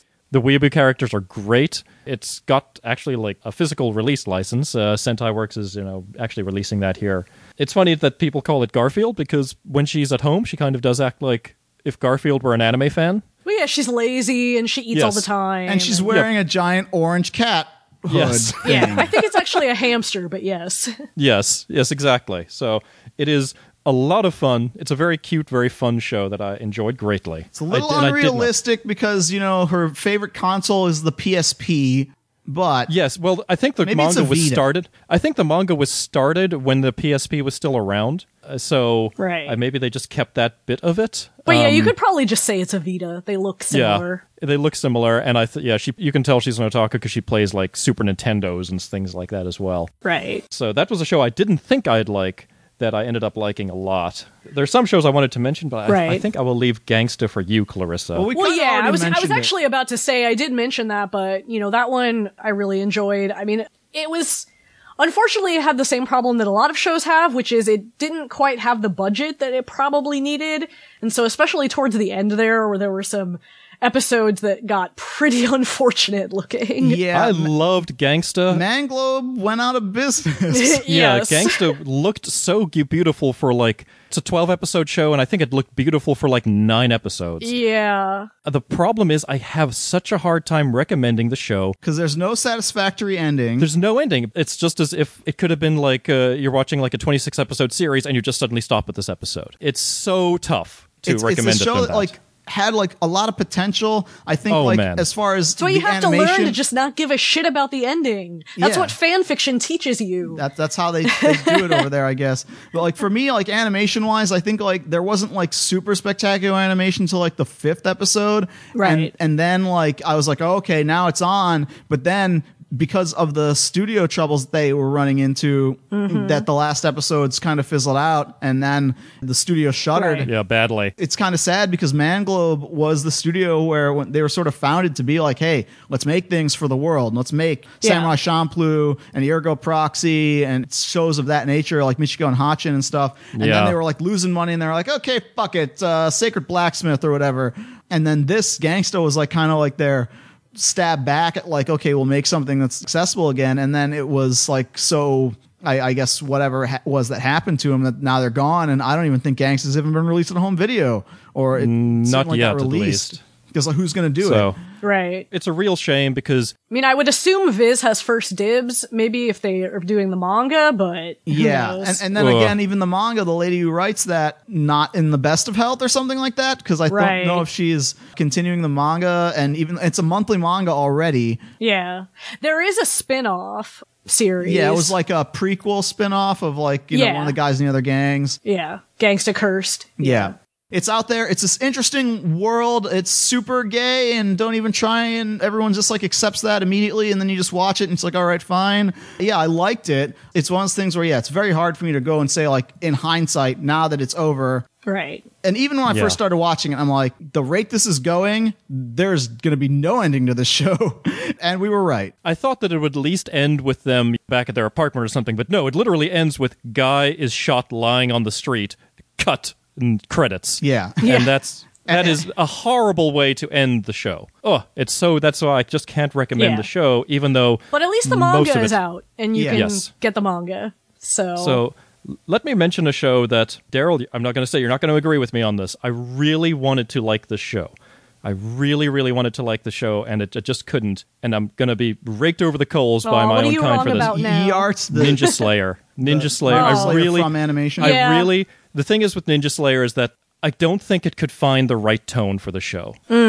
The show started with some really good jokes, and I know it maybe wasn't trying to be a comedy, but I was laughing really hard at some of these jokes. No, I think it made the mistake of occasionally trying to take itself seriously. You can't do that with that show. There's no way to take it seriously. I think the show was too long, because it was a full 26 episodes. Yeah. And I think it should have been... The episodes are short. They're 10 minutes long with credits, but something like that. But 26. I feel like you cannot have fight scenes that involve you literally taking a character with no movement and moving it across a screen, and then basically have it be like paper cutouts, attacking each other, and take that deathly seriously. Yeah. It doesn't work for me.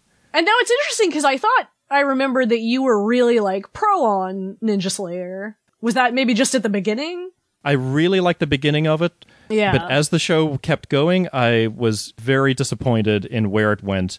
And it seems like nobody... Once it gets to, like, Ninja Slayer joins the Communist Revolution, did you get that far? Except, no, we watched, I think, all the show. Pretty much in the entire show, if not all of it. I actually do have to agree with you. Like, at the beginning, I really enjoyed it because I liked Inferno Cop. But, yeah, I think they couldn't really maintain throughout the whole length of it. I think it's one of those things where... And I get the jokes. of what they were going for. I understand they get the jokes. It's just one of those things where I think they painted themselves into a corner with what the joke was, because prior to the first episode coming out, they were very secretive about what Ninja Slayer was going to be.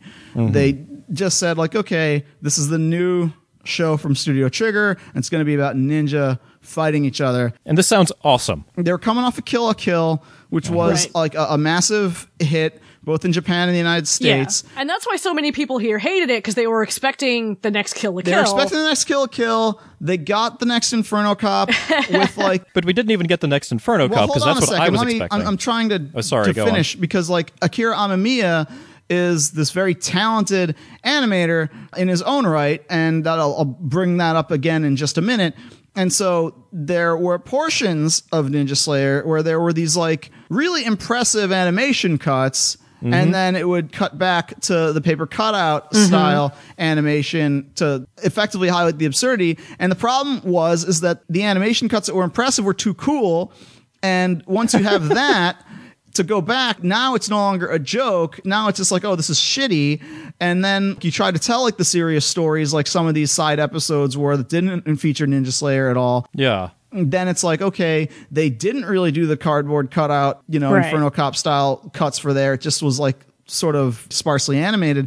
And then you're like, okay, well, is this supposed to be like this serious sort of story, or is it supposed to be goddamn ridiculous? Right, because they tried to do like these emotional episodes of the guy being sad about his dead wife or whatever. And the reason for this is because the reception even in Japan was super negative to like the first episodes, and I don't know how much of it was like trying to course correct and how much of it is like just this is the plan all along. I've had every confidence that there was no plan all along. I think they were just being like, screw it, this is how we're doing it. I do feel like reading the source material, aka the Japanese making fun of American OEL like manga sort of things, is like a novel. Those are actually really funny because you get a lot more of like the narrator overly describing things as being ridiculous throughout. But it's a tricky situation there where midway through, it seemed to like have a crisis of conscience and try to do something a little more real than it never had no business trying to do. And I think that's why like only a few people really stuck with it through the end. It was very unpopular both in Japan and the United States. Yeah, nobody liked the show. And I think that if the show had been like 5 minutes per episode and just stuck with the let's be just a goofy comedy the entire way through, that would have worked. But yeah, the tone was all wrong in the show, I think. I appreciate it, but it's a little hard for me to... I would always be hesitant to recommend it to people just because, you had to know about like all this stuff they were referencing was really my main hang up about recommending it to other people. But even if you did, like I did, I knew what they were talking about. It just didn't work. And that's a shame because it's a Studio Trigger show about ninjas being ninjas. I really had high hopes for that show. I did finish it, but again, I don't know very many other people who stuck with it and liked doing so the entire time. I think a better example of an action sort of show that kind of came out this year, I mean, when we say this year, I mean like the year 2015, more of them, like, because Ninja Slayer technically wasn't even a TV show. It was a internet animation thing that they made just for the web. But I think as far as like net animations that are like the ultimate, like as far as that is Gundam Thunderbolt, which came out on Christmas Day and was like the best Christmas present ever because it's my autobiography in anime form. Yeah. We just watched the first episode and I really like it so far. Yeah. It's this sort of like, we're going all out, full hand-drawn animation, do that sort of Gundam the Origin, Gundam Unicorn caliber animation. It's going to be on the web. It's going to be short, about 20 minutes or so, not like a full episode. It's going to be 5 episodes total. And basically, it's about a guy named Darou who sits around all the time and is angry at the Gundam. And his biggest enemy in the world is freeform jazz. So it's like perfect. This is exactly what my life is about. Everybody, go watch Gundam Thunderbolt. It teaches you that the sniper is the enemy, which was the lesson that we transposed to everybody. The last time we did, year in review episode was, beware of the sniper. And Gundam Thunderbolt is all about, snipers being assholes and shooting the crippled people. And so I highly enjoy that. 4 more episodes will be coming out later in the year. Obviously, I am, for one, just glad that, we got to see it here without having to kill ourselves. It is possibly, and I say this with a few reservations, it is possibly the best animated Gundam thing ever done. It's possible. This could be the Macross Plus of Gundam when all is said and done. Yeah, maybe the Gundam Zeta second opening beats it, just because that's one of the greatest openings ever made. But holy shit, the animation in Thunderbolt is gorgeous, is amazing. And if it can be the Macross Plus of Gundam, that would be fantastic, because then I'd have a Gundam I could recommend. Then you'd have a Gundam you can show to people as an introductory point. I mean, I have to say that, as far as the human characters, I prefer Yaz's designs in, Unicorn and Origin. But from a technical standpoint and for the actual mobile suits, Thunderbolt looks amazing. I guess one other thing I wanted to mention, I really enjoyed My Love Story. Mm-hmm. Big show. Gerald hated My Love Story because it was about him, right?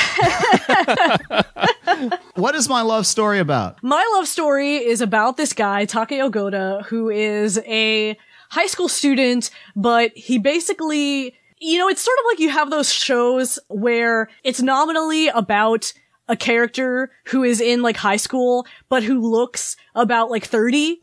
Much like Jotaro and some of the other characters in JoJo's Bizarre Adventure. Well, that's Takeo Goda. He's this big, hulking guy, and so he looks real intimidating and scary. He's this big palooka. Yeah, he's not the kind of guy that is popular with the girls at school. So he's never had a girlfriend. His best friend is this really super Bishonen popular guy who all the girls always pay attention to. And it's about, he meets this girl, Yamato. He rescues her from a groper on a train, sort of Densha Otoko-esque. And she's this tiny, super adorable, sweet girl. And it's just this story about the two of them getting together and Takeo's kind of first romance. And it's just really sweet. It's really well done. But I don't know. I just liked it a lot. The animation is gorgeous. I don't really think there's much that I can say that I was disappointed in or that I think it had failings on. I was going to say, but it didn't happen in reality. Well, there is a live action adaptation, I think. Yeah, with a guy who's 34 or something that's playing the main character. Probably. But you have to have a guy who's 34 to play a guy who looks 34. So. Well, yeah. I mean, they probably couldn't find very many high school students who actually look like that. Let's see. Another show that I ended up liking. You were going to mention a movie you just said. Oh, yes. Another movie. We actually reviewed this movie, and it came out last year, or 2015, was Resurrection of F. It's just Resurrection F, Gerald. How we kept putting Resurrection of F, and the Japanese title is Resurrection F. Thank you. It was a big deal because that was one of the first, or it might be the first real Dragon Ball movie to get an actual release in American theaters. Well, yeah, I mean, Battle of the Gods came out here, but not to the degree that Resurrection F came out. Yeah, that got a wide release. Resurrection F got released in theaters and sometimes stayed in them for up to a week or a month. Yeah, it was supposed to be the sort of 1 or 2 days only sort of thing, and then it stuck around for way longer than that. Yeah. Was really well done, really well received by a lot of people. Go check out our past episode on that if you want to hear. Yeah. It was kind of the Dragon Ball Z movie that, so far these Dragon Ball movies, the new ones, are pretty good. Well, it's because they got Akira Toriyama back working on them. Yeah. So... And he knows what it is that people like about Dragon Ball and Dragon Ball Z, so... Yeah, apparently he has been more involved in these movies than he's ever been involved in any of the animation of any of his stuff. What they learned is they learned that from One Piece, because once the One Piece movies started to directly involve Eiichiro Oda, and they started making unprecedentedly higher amounts of money than ever before, they were like, oh, we can make way more money if we actually make something good than if we just make something marginal like we always do and then throw that out there and then, yeah, that's successful, but whatever.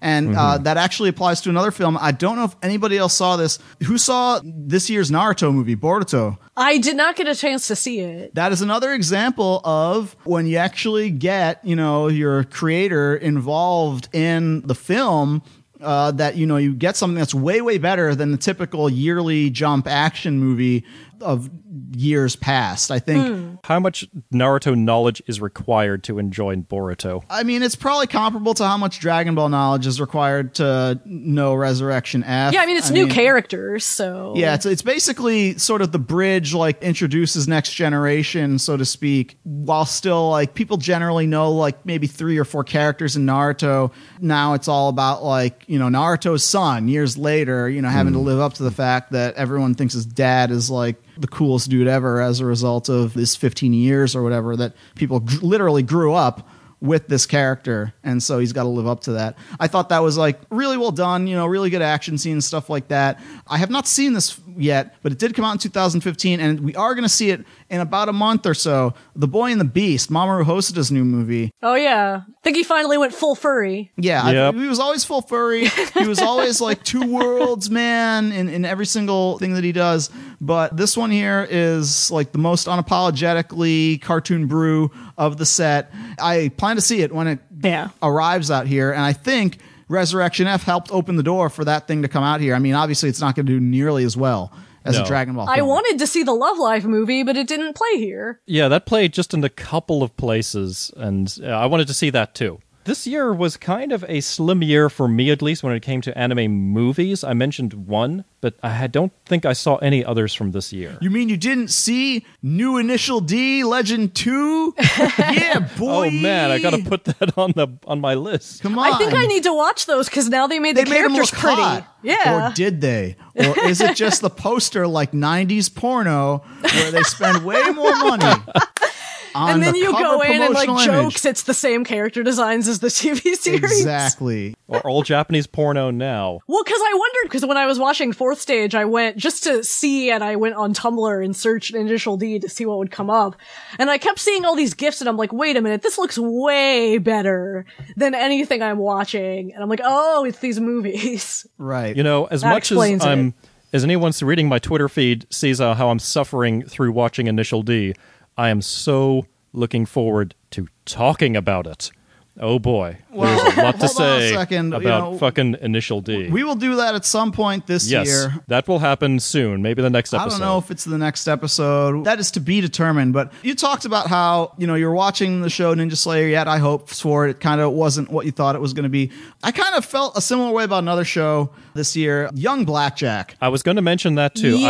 I really had high hopes for Young Blackjack. That wasn't Blackjack. It didn't feel like Blackjack to me. When you call somebody... You saw the promotional material, and it's like, okay, they're going to do a new Blackjack. They're going to have, like, new modern art. They're going to make Blackjack really hot. Okay, fine. I can accept that. The thing is, it's like... I thought the problem was almost the opposite. That it was supposed to be a series about before he really became Blackjack. What but made they him basically this? just did They Blackjack just made him stories. be Blackjack, only not as old. And it's like, no, we're there was no supposed to growth. see... There was we're no... supposed to see, like, how did this guy become the Dark Doctor? Yeah. What made him decide, like, I need to be the unlicensed rogue physician? That was, like, my idea. Like, oh, when we watch this, we're going to get these answers. Right. And we're going to see, like, oh, this wide-eyed idealist, see, like, oh, the inherent shittiness of the Japanese medical system or whatever. Yeah. And we it was didn't like get the problem that, that later Smallville seasons had, where Correct. it was supposed to be, Before Clark he's Kent Superman. before he's Superman. But now he's in the Justice League. Right, and now he's fighting Doomsday, and like, they couldn't think of anything new to do that wasn't just the same Superman stories, and so he was just basically Superman without the tights. Yeah, that was a big disappointment. That was my problem with Young Blackjack. I don't know if that was people's problem who weren't like longtime fans of the character, but I don't know like if it was the idea of like an introduction of like people who never looked at Blackjack anything. Yeah, I don't know. I was hoping that it would bring in a lot of new fans, but I haven't really seen people talking about it that much. I don't think it caught on really much at all, unfortunately. And so it's one of those things where it's like, even if you devote this much time to like, showing your main character hot and nude, that's not enough. You need some more to it, which is to say, you need a lot more like, Dr. Kirito looking young and hot. Those were the gayest episodes. Yes. I mean, Yeah, it's a shame because I had high hopes for that. I really love Blackjack. Yeah. And it just didn't. Those were two big disappointments this year: Ninja Slayer and Young Blackjack. Let me throw out one that I was looking forward to a while that has not turned out to be a big disappointment. This we're only just starting to see it now in 2016, but it has been airing. It is the new Lupin the Third. Yeah, Yes. I was hesitant to mention that because we are only getting it here now, but it is technically a 2015 series. 2015 show. We only just got the simulcast here. It was something that aired in Italy first. It is visually resplendent, really well directed. But I have to say that if it's the sort of the cinematography and like Audacity in such ways of Fujiko Mine, the woman called Fujiko Mine, only without like the lurid, like for mature audiences only sort of aspects to it, and you kind of get like this ideal-ish sort of modern Lupin the Third in the sense where it's like it's still very faithful to the spirit, even though it is a serialized story. But in terms of like how it looks and everything, it's like, wow, this thing is like really well shot and directed and animated and everything. Like they pulled out all the stops for it. I hope that because I guess this was made for Italian television, and hopefully it was been made with a lot of Italian money. You hope that Harmony Gold doesn't like get... Well, Harmony Gold has nothing on this, but I'm hoping that those first couple of episodes that we've seen are what the rest of the series will be like, and if it is, holy shit, this will be the show of this year, possibly. Or and last. It'll be a show that, of course, nobody will see it because it's Lupin. Yeah, And Lupin is one of those things where, again, it's so tied to legacy, even if you try to make it new, it's one of those things so inherently rooted in the 70s, or the late 60s, as it were. They never have an episode where they all meet. I don't think it's that. I think it's just like the fashions and the sensibilities of it. To be iconically Lupin the Third, to be iconically Fujiko or Jigen or Zenigata, they have to look a certain way or dress a certain way that once upon a time used to be like hip and cutting edge and contemporary, and now it's like this anachronistic thing. Kind of, James Bond in his tuxedo sort of thing. Like one of those things where it used to be like this, suave, cool thing. Now it's like, look at this asshole. But, so far, really good stuff. Yeah, I do greatly recommend the new Lupin the Third. Let's talk about other things. Like I can mention a bunch of shows that I didn't watch all of. Like I watched some of Yatterman Nights, which had a very, very, very disparate tones in it. But I want to finish that show. I might even review it. How would you say, like, because a lot of times whenever people mention Yatterman Nights, you can't bring that up without mentioning the other sort of Tatsunoko revival project. Did you watch Gatchaman Crowd's Insight? I watched part of Gatchaman Crowds. I didn't watch the newer Insight show. And again, that show had like weird tone issues. I didn't finish that one. I want to finish Yatterman Nights more than Gatchaman Crowds. I think Gatchaman Crowds, I also haven't really watched very much of it. It's one of the ones that I'm behind on. But it feels very much like one of those things where it doesn't seem like a bad show, but it feels weird to me that it's supposed to be Gatchaman. Yeah, because it looks so different, yes. and it's so like it just bears almost no resemblance to Gatchaman. Right. Whereas Yatterman, you can still see like, oh, these definitely these characters and like this sort of storyline sort of thing. That aspect of it is still there. I think as far as a remake of like a modern thing that is like incredibly faithful, I think Ushio and Tora is the epitome of that, because it's this modern era show that's made to be like pure 90s shonen. Yeah. It's very art style and everything like that. It wasn't like the Parasite option where they like said like, oh, we got to bring these character designs into the modern day. No, they went the opposite direction for Ushio and Tora and like, let's go as 90s as possible. Let's, beat Slayers at its own game. It's weird for me, having lived through the 90s, looking back on a 90s throwback show as to how different those shows were. Mm-hmm. People forget that Tenchi Muyo actually kind of stole the premise of Ushio and Tora, because Ushio and Tora was around before Tenchi Muyo, in manga form at least. But the concept of finding this demon locked away and such is such a 90s idea. It's weird for me to see that, especially in this in like the throwback sense. Another example of like sort of a remake sort of show where they didn't go as far as Ushio and Tora. I mean, they did update the character designs, but pretty much kept the story. The Heroic Legend of Arslan TV I didn't series. watch that. That one is, again... Yeah, well, they changed the character designs because it's based off the different manga adaptation by the Full Metal Alchemist author. Correct. Hiromu Arakawa made her new version of it, And it's one of those things where I don't know if did anyone see the original Arslan from the 90s? I love that one, and actually I had a tough time getting into the new one because I liked that old one so much. Right. And it's one of those things where I think the main problem with the old one was it was just an OAV that was meant to promote us going and reading material that never came out here. Right. Mm-hmm. And now we're finally getting the full story in the form of this show that's, more modern sensibilities and what have you. But if you grew up and you have those teenage memories of the heroic legend of Arslan as like this thing that everyone went after seeing Record of Lotus War, oh, well, let's check out Arslan. Oh, this is pretty cool. Where's the rest of it? Oh, it doesn't exist. Shit. Yeah. To go to Arslan TV, it's like a little bit of a hurdle because of like that modern Full Metal Alchemist-ish character design work. But I mean, the show itself is very good. And it's one of those things where I think it would I felt like the resonate with beginning more was people. a little slow, but I want to give it another chance. I feel Because like I am I'm interested immune in to it. like the Yoshiki Tanaka narrative being slow. I mean, It's a hard thing to overcome. This It's a is the hard man thing. who wrote Legend of the Galactic Heroes. That's This is true, a and it's story not as adaptation slow of. as LOGH, but No. yeah. But I think it's also tough just because that older Arslan, it wasn't OAV, so it had a higher budget, and just the character designs for that were so distinctive. The animation was so good. Because that was a Yaz joint, wasn't it? You're thinking of Arion. Yes, but Arion never got an official release here, and very few Yeah. people saw it or knew it existed. To mistake Arslan for Arion as easily as that. But I know how you can see that in the character designs. They looked super Yaz-like. Well, I thought maybe directing at least. I didn't remember who. Oh, Yaz definitely directed Arion, but not Arslan. Right. 'Cause Okay, after Venus Wars, they were like, you will never touch anime as long as you live, Yoshikazu Yasuhiko. Until Gundam Origin.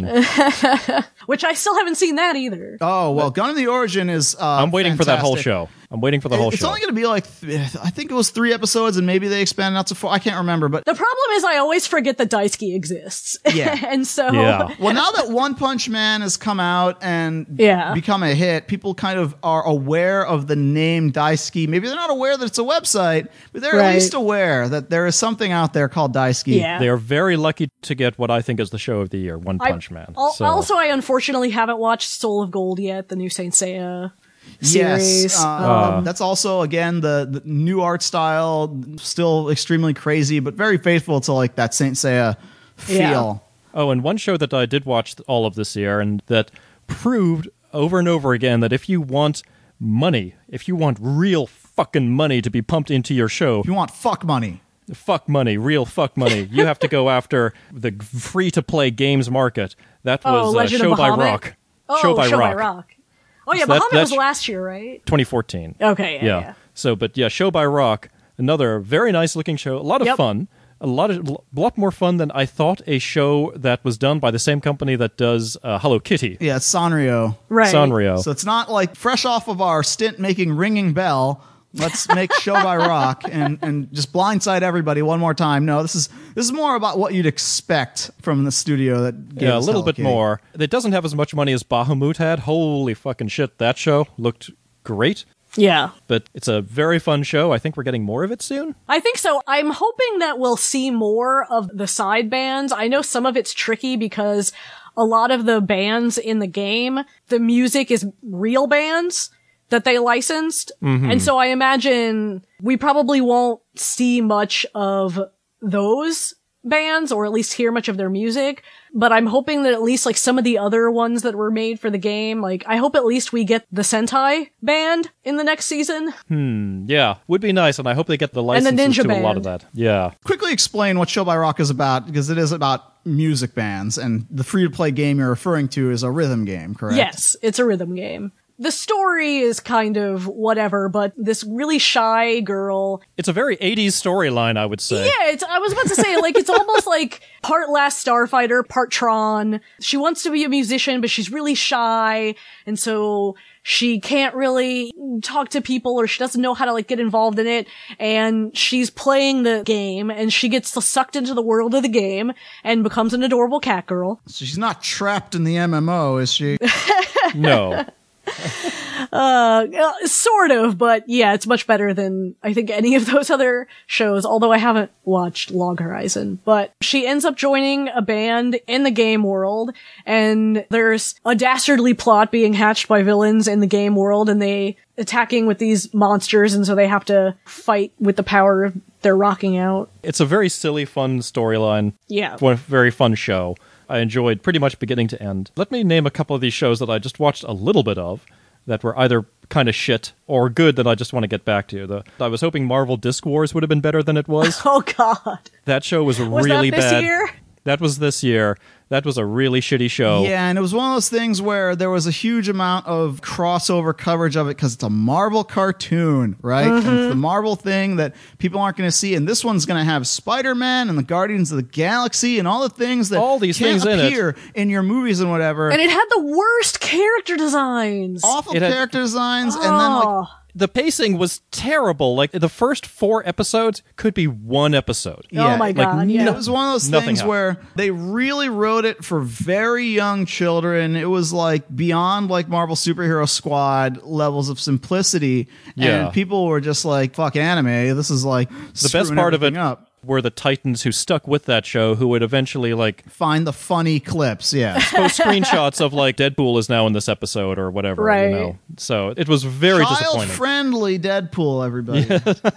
And then there were other shows that I would watch maybe an episode of and realize there is no reason to watch this. Like, I think I watched an episode of Triage X. I watched an episode of Bikini Warriors. I watched an episode of some of those titty shows like Valkyrie Drive. You're not going to get me to believe that you only watched one episode of the titty shows, but there is no reason to watch these shows in the streaming format because they're just all like all this censored. white blur of clouds. You gotta wait for the Blu-rays. Got to put out that fuck money. These shows are really bad shows. Like, most of them are really bad shows. The only reason you would watch them is for the nudity.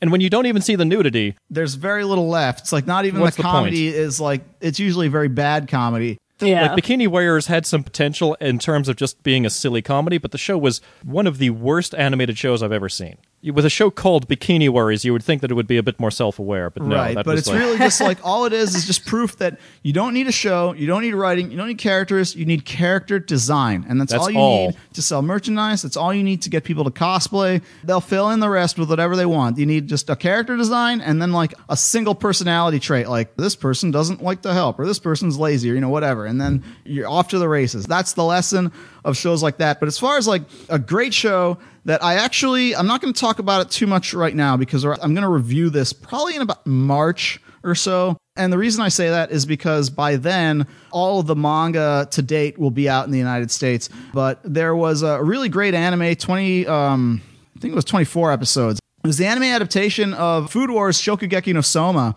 which is sort of like, you know, my current obsession at the moment, the Shonen Jump series. Right now, the manga is simul-published in Shonen Jump. We get it at the same time as the Japanese do. It sort of seems like, you know, you look at the box covers and you think, like, this is a show that's, again, another one of those TV shows like Bikini Warriors or whatever, like some flimsy premise and the excuses to, like, see women in various states undress. And really, there's certainly that element of it for, like, certain shots. But by and large, it is, like, the Iron Chef or, you know, it's like Mr. Yakitate Ajiko. Japan. Yeah, Yakitate Japan. But it's also, like, a super well-done shonen convention sort of show. Mm-hmm. It's one of those things where the way the simulpubs tend to work is, here's where Japan's at.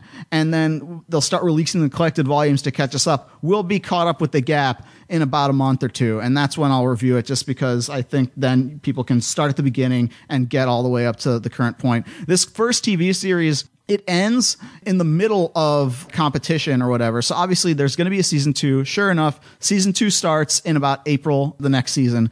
It's not a gangsta scenario where you just never know if we're going to get any more. You just never know what's going to happen. Go read the manga. No, it's just like they knew for sure this was coming out. It was going to continue, so they could afford to end it where they did. The show that seems to be going under the radar. I think it's a really well done anime adaptation, and we'll go into that at a later date. But I do just want to bring it up just because that'll be one to look out for in 2016 when we ever get to this sort of thing. Yeah. Similarly, right now I've got writing assignments, and so I don't want to talk too much about this because I actually have to write about it. But Iron-Blooded Orphans, the new Mobile Suit Gundam TV show. Has anybody seen any of this? I only watched a couple episodes. Watched a couple of episodes. Didn't seem bad. I don't feel like I got enough of a taste, and the feelings online are really divided on the show. It's one of those things where the Gundam fan base is very impossible to satisfy. Iron-Blooded Orphans, I think, is the best example of like how to do a modern Gundam show, because my problem with a lot of these modern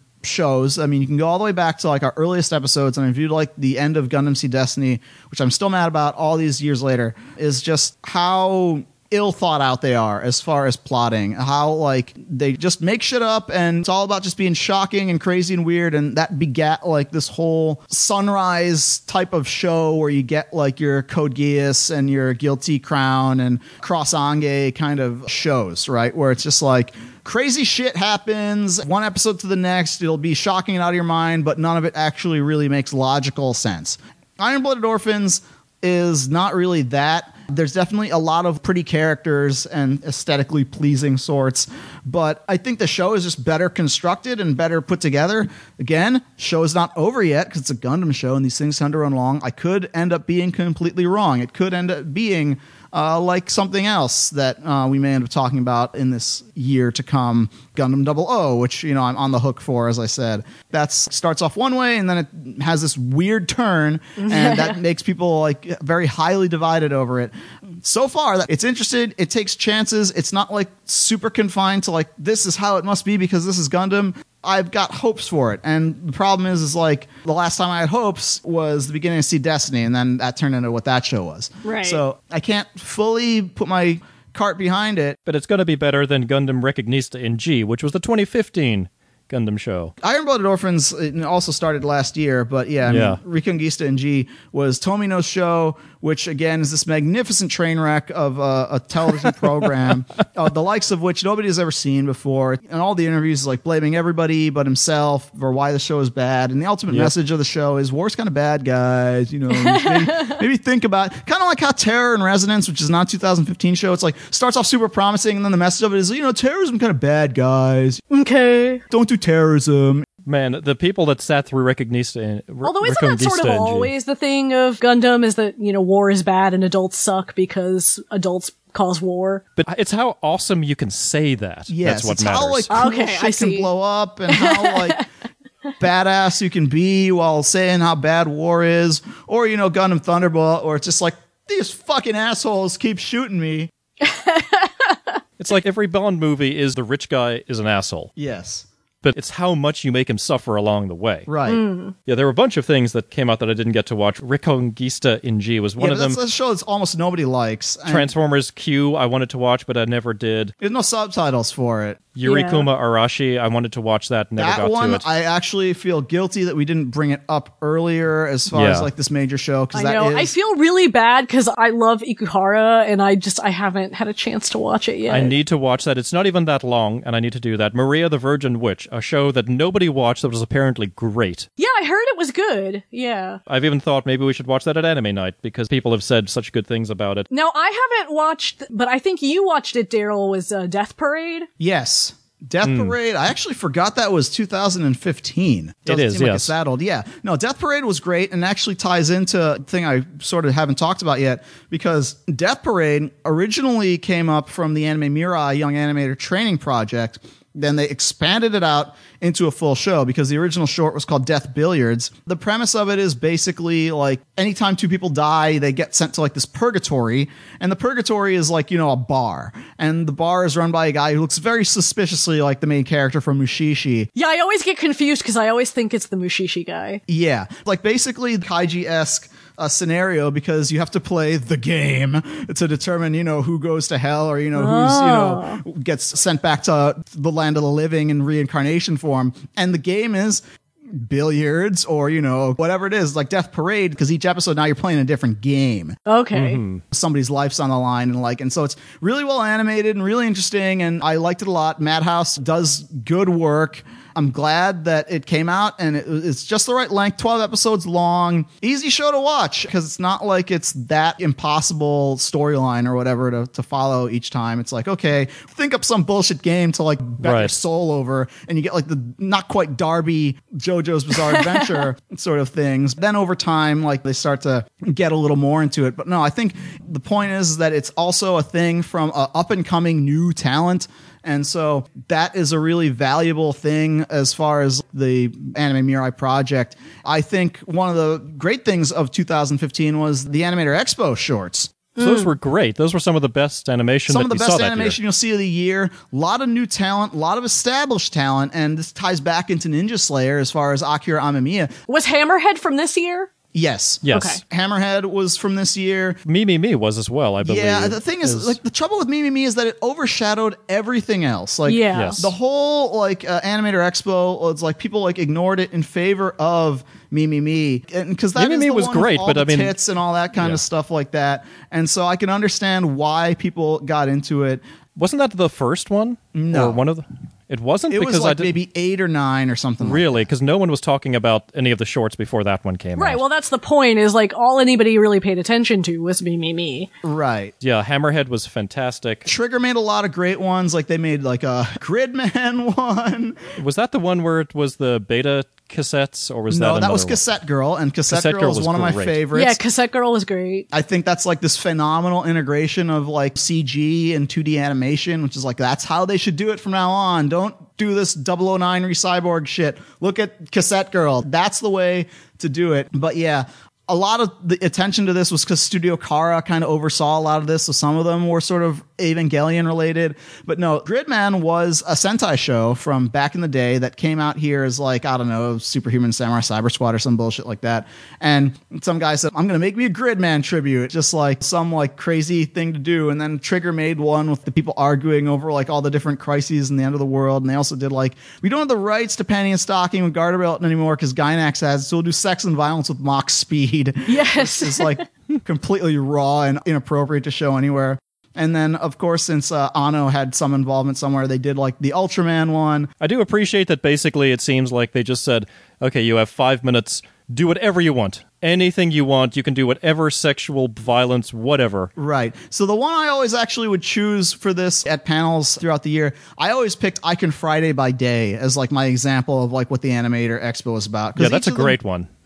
All of them tend to have really cool animation, like catchy song, like, you know, some talented people working on them who maybe you don't see necessarily always get the chance that they usually are given for these shorts. That was why I always was a fan of anthology type things. And maybe that's like the biggest sort of thing I could say against the Animator Expo is that unlike something like a Robot Carnival or a short piece or animation or something, there is no unifying theme across these shorts. It's just like 30 some, however many, I think 35, whatever it is, of just like do whatever you want, go for it. That's cool to me also. But yeah, they used to be online. I think they may have been taken down at this point. I don't know if you can see them anymore through the legal streams, but they were putting them up in the English subtitles and all that. And I hope that they put out a DVD or Blu-ray of all of them, because that would be really neat. It would be really great. I think Blu-ray is, to me, it seems like these things must have been made in high definition. Yeah.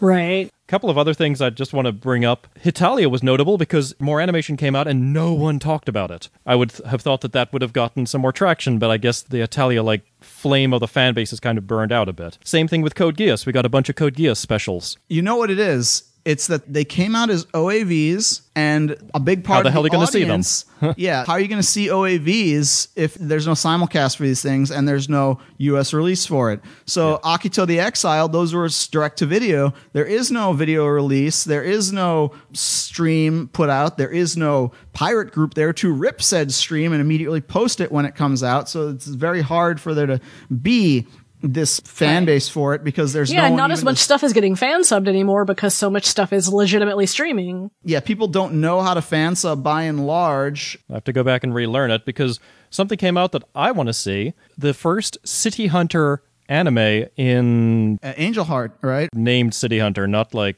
Angel Heart. Like the first City Hunter anime that's been done in 25 years was done last year as a promotion for some of the manga. I would like to see that as well, but I don't know how I will ever see that. A couple of other things. Clarissa never mentioned her favorite show of the year. Wakokozake?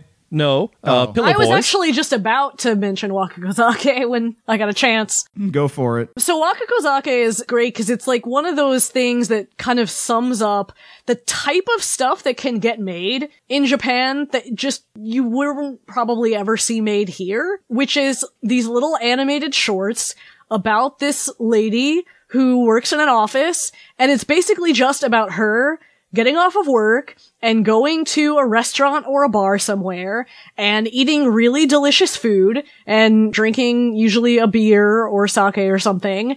And it's just like this amazing food porn and just her thinking about how good the food is and quietly judging other people and then going, pshoo. Yeah, most of these are live-action Japanese shows over there. It's usually like an actual show where they and have they a guy do go to have a restaurant. Wakakozake live action. Yeah, and stare intently and be like, this food is so good. This is awesome.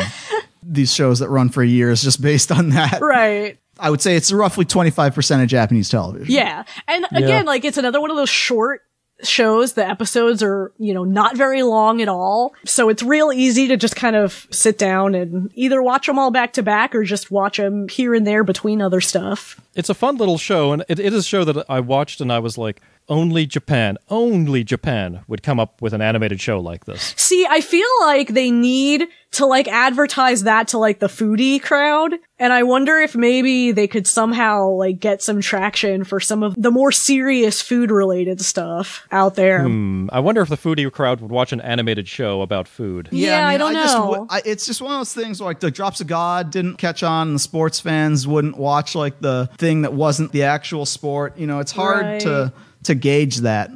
Yeah. On the other hand, all the wine people insist on the movie Sideways or whatever. But the show I was mentioning was the show, Daryl, we got Bikini Warriors, and Clarissa got Pillow Boys. But Pillow Boys sucked. So did Bikini Warriors also sucks, to be fair. So, yes.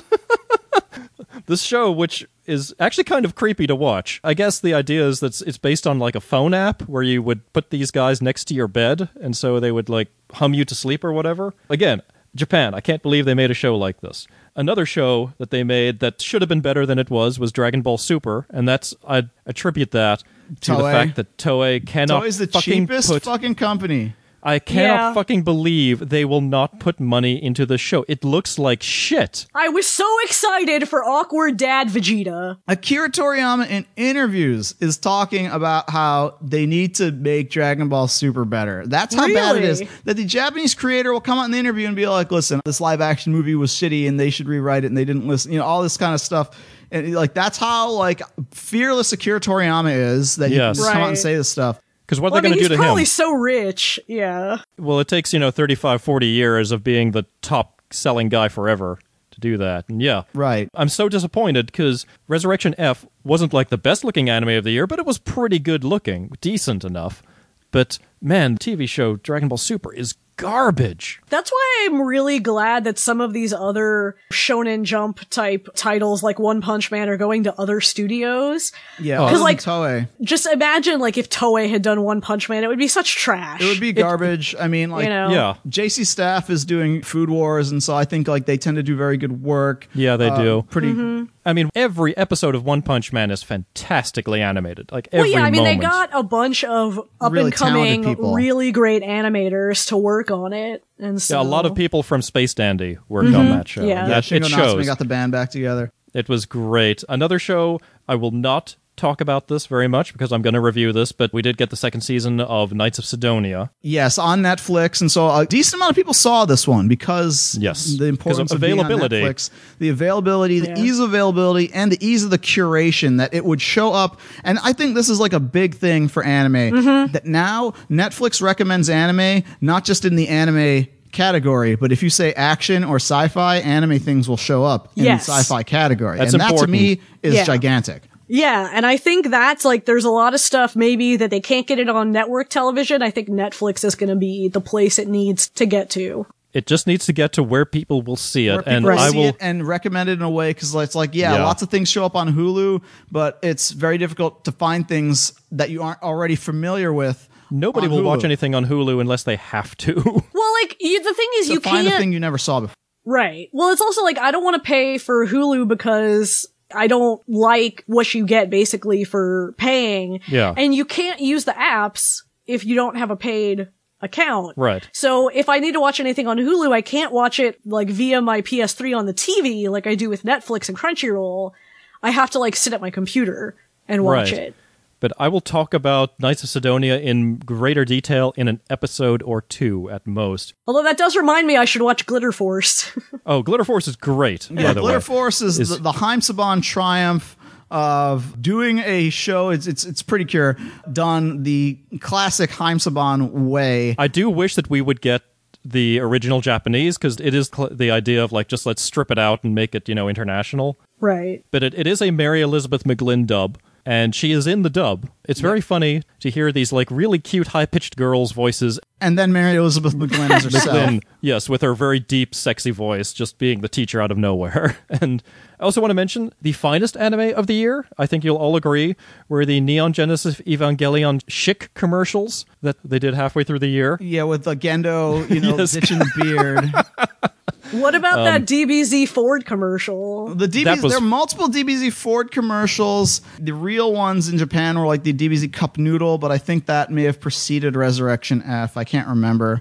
Yeah. Sure, we didn't mention like a couple things that were just like still running and got like second seasons. Like, weren't you guys watching Ace of Diamond? We were, I don't know if we'll pick it back up, but Ace of Diamond is a very long show. You were also watching Tokyo Ghoul, right? Yes. We watched the first season of that. Pretty good ending. Well, the second season was this year, right? Yeah, second season Yeah. was this year. I mean, the ending of Tokyo Ghoul, the first season was basically last 45 seconds of the show matter. The whole rest of it is just people being tortured.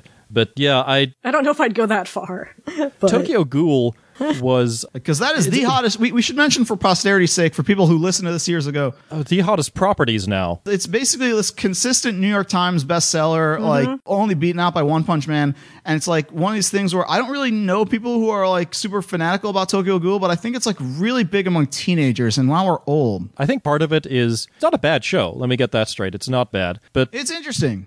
it's also that the costumes and the designs for it are very interesting. Yeah. And I think when you put that on a cover of a manga or a disc or something or a poster, People just look at that and that's cool. I don't know Yeah. quite what it's about. I want to know what it's about. Yeah. That's the power of like the really good character design. And yeah, that mask in Tokyo Ghoul Yes, is an that example of mask. that really cool character design. You don't really need to know anything about what's going on. You can just see that and be like, there's something about that that's neat. I'm going to pick this up and check it out. Like the last design I thought about that wasn't anime that I kind of saw that got that opinion of was the new Spider-Woman, the Gwen Stacy Spider-Woman. Like, Oh, you don't yeah, need to know Spider-Gwen. anything about that. Like it's such an incredibly good character design that you're like, oh wow, this is cool. Let me see what's going on here. It's one of those sorts of things. I think Yeah. Tokyo Ghoul is really I think we can contribute most of the success to that mask, just to people picking it up from that cover, from that design. and then finding out that it's about torture and eating people. Much like we can attribute all of the success of Burn Up to that one armor design on the cover of Burn Up. Like if we go back, I think there's history actually repeating some more itself. substance to Tokyo Ghoul once you actually start. Yeah. No. What I'm saying is that the initial catch, Right. Right. the initial catch is the same. I will confess, after 10 years of this podcast, that I never watched Burn Up until after this podcast started. I did not watch it growing up. I don't think I've ever watched it at all. Burn Up is garbage, all of it.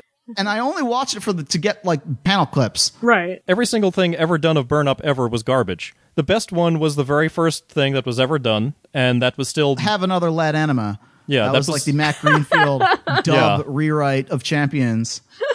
And that was still not that good. Had You some can go good back action in our scenes. review index and find out all about what we said about Burn Up back when we reviewed it on this very podcast back in 2008. Yeah. I had not seen Wicked City when the podcast started. I had watched it later, after the podcast got going. So that is another one. There were a lot of ongoing things, like the third season of Kuroko's Basketball was in 2015, which we just reviewed that. Shirobako ended.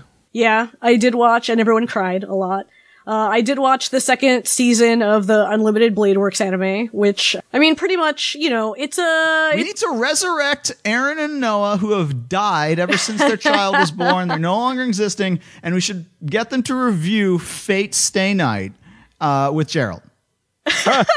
They have wanted that to would be review entertaining. It's a ufotable Fate adaptation, so it's not the Studio Dean champion. no, it looks gorgeous. I still don't like any of the Fate Stay Night as much as Fate Zero. I think Fate Zero is far superior, but Unlimited Blade Works, I think, is rather better than the route that they did for the original, like, shitty anime, because it's more about Rin, but it's also got, you know, some of the incomprehensible nonsense. And it's because it's what it's adapted from and what people are demanding to have retained. What there needs to be is the suggestion I saw today, which is a drunk history show, but explaining the Type Moon series. Yeah. That I would watch. Yeah, Yes, I and it retweeted should be that. hosted by Alan Mendez. Maybe, like, if we did a Patreon, that should be our, like, subscriber thing, is, like, some kind of, you know, drunk history-esque. That would have to be a very high up thing there, because it would take a lot for me to willingly get drunk and then Oh, put no, myself I wasn't out. assuming we would be the ones getting drunk. I was assuming we'd, like, get other Get people Graham to do it. and Amanda and them to what they're Right, always. because, that's I mean, a the default hosts of state. Drunk History aren't the ones who are drunk. It's, you know, the people that they have on there. Oh, yes. Yeah, that's an idea. Although I would be willing to get you drunk for money. If they gave me enough money. But, Type Moon, something that just seems to separate me from everybody else. Yeah. But no, it was pretty good. How many things are remaining on your lists? There's like noteworthy things as opposed to things you happen to watch and not like. But like, what would be something that could The biggest potentially meme of the year, which I only watched one episode of just out of curiosity, which is it wrong to pick up girls in a dungeon? Which is a completely average, shitty show. That boob string. Just that blue string became the meme. I saw Mexican newspapers that were talking about that show. That was how big a meme that became. Yeah. Holy So shit.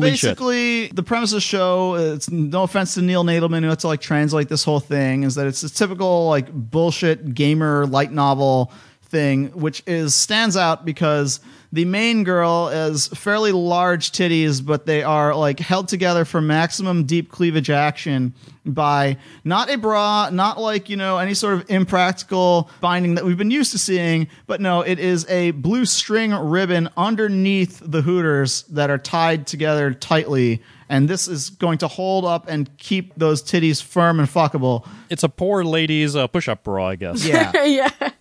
Very, very poor lady's push-up bra. That is literally the only thing. That was the hook of the show. That's all Yes. it took to sell it and make it like a hit And yeah, in Japan and sell a lot of merch and get a lot of play everywhere. yeah. It became a thing everywhere because I don't think anybody had thought of putting a string under their boobs before. I don't know. Right. Well, I mean, Gerald, so I have to ask, like, you're the big Sherlock Holmes fan. So I have to ask you what you thought of Vampire Holmes. I have not seen Vampire Holmes. You didn't watch Vampire Holmes? I'm I need- disappointed. I was I need hoping to- that it would be kind of similar to like Vampire in Brooklyn, only this time, it's like, you know, with Hispanics. Like, oh, Vampire Holmes, man, you know, that's racist. Oh, jeez. It is Terrible. racist. I'm in South Florida. I can do whatever I want. There's a lot of Holmes related stuff coming out. Yeah. I'm sure purely due to Public domain, and also just, the BBC show is so big. like it's huge around the world. Yeah, so I think the next thing you need to review, you should review Vampire Holmes, but I think also we need to get you to review Milky Holmes. Yes. Oh my god. I should do that in one show. And I should talk about both shows at the same time. So that no one has a fucking clue. So, Right. but yes, that's a lot of Holmes stuff. Yeah. Even if most of it's bad, it means at least Holmes is out there. I know the other thing that I feel really bad that I haven't gotten around to yet was Sound Euphonium, Yes. which looked really gorgeous, and I just haven't had a chance to watch it yet, but I know everybody was kind of raving about that one. It had some nice mecha designs. Really nice mecha designs.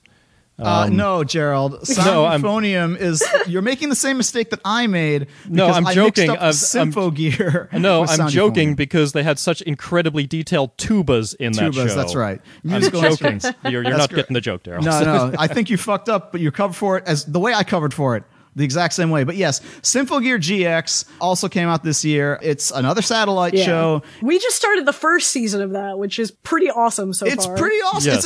It's one of those things where in the wake of Macross Frontier, and then they made AKB 0048. Originally, AKB 0048 was like, let's make Macross without Macross. And it's like, okay, we've got the AKB 48. We'll tie it in that way. And it was awesome.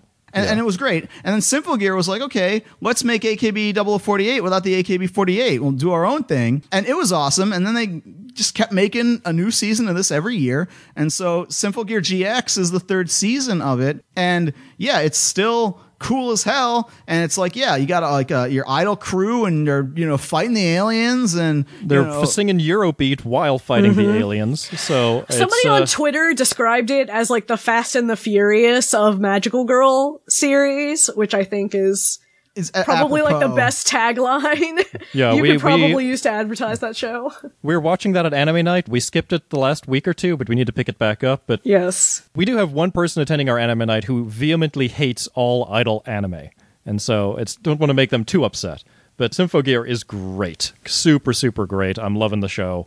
Again, all these Macross-like shows with idol singers, it's quite funny to see them getting this resurgence. We've hopefully covered the noteworthy shows of 2015 in the span of about 2 hours, give or take. Robot Girl Z did come out again. I was always of two minds about Robot Girl Z. Like, I always thought, like, do I like this, or does this just make me, like, upset that they made this instead of something cool? It's very mean-spirited, the original one. I will confess I did not watch the new season. Did you watch the new season of it? I don't think we've watched the new season yet. Yeah, I haven't heard much buzz about it either way. Also, we were watching this other show, Lovely Muko-san. It would be Daryl's worst nightmare because it's about a dog. It's the thing that I didn't know that there was this like big franchise behind this dog named Muko, and this is actually like the third series or something. It's a real dog. Yes, it's a real dog. It's much like Muko like has a Maru. Twitter account. Yeah, it's like Maru, Yes. or like Grumpy Cat. Yeah, something like that. And But it's not like the real deal modern day, we're going to make something out of the dog and have like, the live action pet and then CG a moving human mouth kind of style. No, thank God. no, Like it's the all from Russell Madness action, the Air Buddies. Like the future, like the contemporary Air Bud installments are like, the dogs can talk. Well, yeah, Gerald, you watched that Christmas one, didn't you? Santa Buddies? Holy shit. I watch some bad shit when Christmas comes around. Holy shit. But Muko-san, I mean, the dog talks, but it's all Garfield style. It's all inside its head. But it's not even Garfield, and that Garfield is aware of the world. Muko thinks like a dog. Very, very popular sort of franchise in Japan, I suppose. Still continuing to this day. What else was there? Well, there were certainly plenty of other things, because again, we maybe, of all the stuff that we talked about, this is probably not even 25%. No, Miss Monochrome. We Yeah. I mean, Miss Monochrome was continuing. That's a great show. Did anybody watch God Eater? I haven't. Or God Eater was this thing that nobody could see because it kept getting delayed month after month after month because, like, I don't know, like the hardest thing in the world is to animate those pleat skirts, which I'm convinced is the only reason that God Eater exists for all these games and all that, is that you have like the sexy girl in the pleat skirt and like the giant weapon and the hat to go with it. Is like, okay, we can make this thing go on forever. But yeah, like, you want to talk about Blood Blockade Battlefront having its last episode delayed. Like, God Eater puts everything to shame as far as like, we aren't even gonna try and like meet the TV deadlines, and whatever we put out is still like not even gonna be like that worth the wait from what I heard from everyone. Oh boy. I mean, the only thing I know about God Eater is what I have seen from Project Cross Zone. That's how anyone first knew about God Eater in the first place. Is that, okay, we got these two characters here. And so, yeah, we haven't even scratched the surface of all the stuff that came out, but I think we basically got into most everything that was noteworthy or significant. Yeah, I think maybe the most noteworthy thing that we didn't mention at all was probably... Heavy Object. Oh, yeah, Heavy Who can forget? Who can forget Heavy Object? No, I was going to say that the animated adaptation of Assassination Classroom started. Oh, yes. And Assassination Classroom is a very popular Jump series, has also been made into like movies and stuff like that. And the premise is something that just makes the PTA in America throw a fucking fit, because it's all about kids training to kill their teacher. Awesome. with guns and knives and stuff like that. That, again, in Japan, they're special plastic guns and, BB guns that only can hurt an alien, but they look exactly like a real gun. So the cover art of Assassination Classroom is kids with AR-15s, which could, happen in America just by looking in the newspaper. So if you guys had to pick one show as your show of the year, what would it be? I think I kind of opened with it. I'm pretty sure it's probably going to be either One Punch Man or Blood Blockade Battlefront. You got to choose one. I got to choose one. I'll say Blood Blockade just because I knew everything that was going to happen in One Punch Man because I've been reading the manga for years. And Clarissa, you? Oh, God. It's never fair to say you got to choose one. I know. That's like... Because this year was a good year. It was a good year. Maybe One Punch Man? I don't know. It's tough, because I would probably say One Punch Man. I kind of want to say Osamatsu, though. Has Osamatsu ended? No, they just started the second season.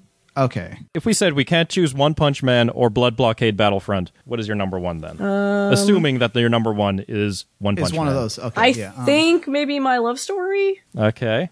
And you, Daryl? Gotta think. Possibly, as outrageous as it would be for me to say Strawberry Flavor, Fist of the North Star, that's kind of like... That's a great... It's so much fun. One of these like high watermarks of like, I have to watch it as soon as it comes out kind of shows, like how, only a few shows can be. Yeah. Right.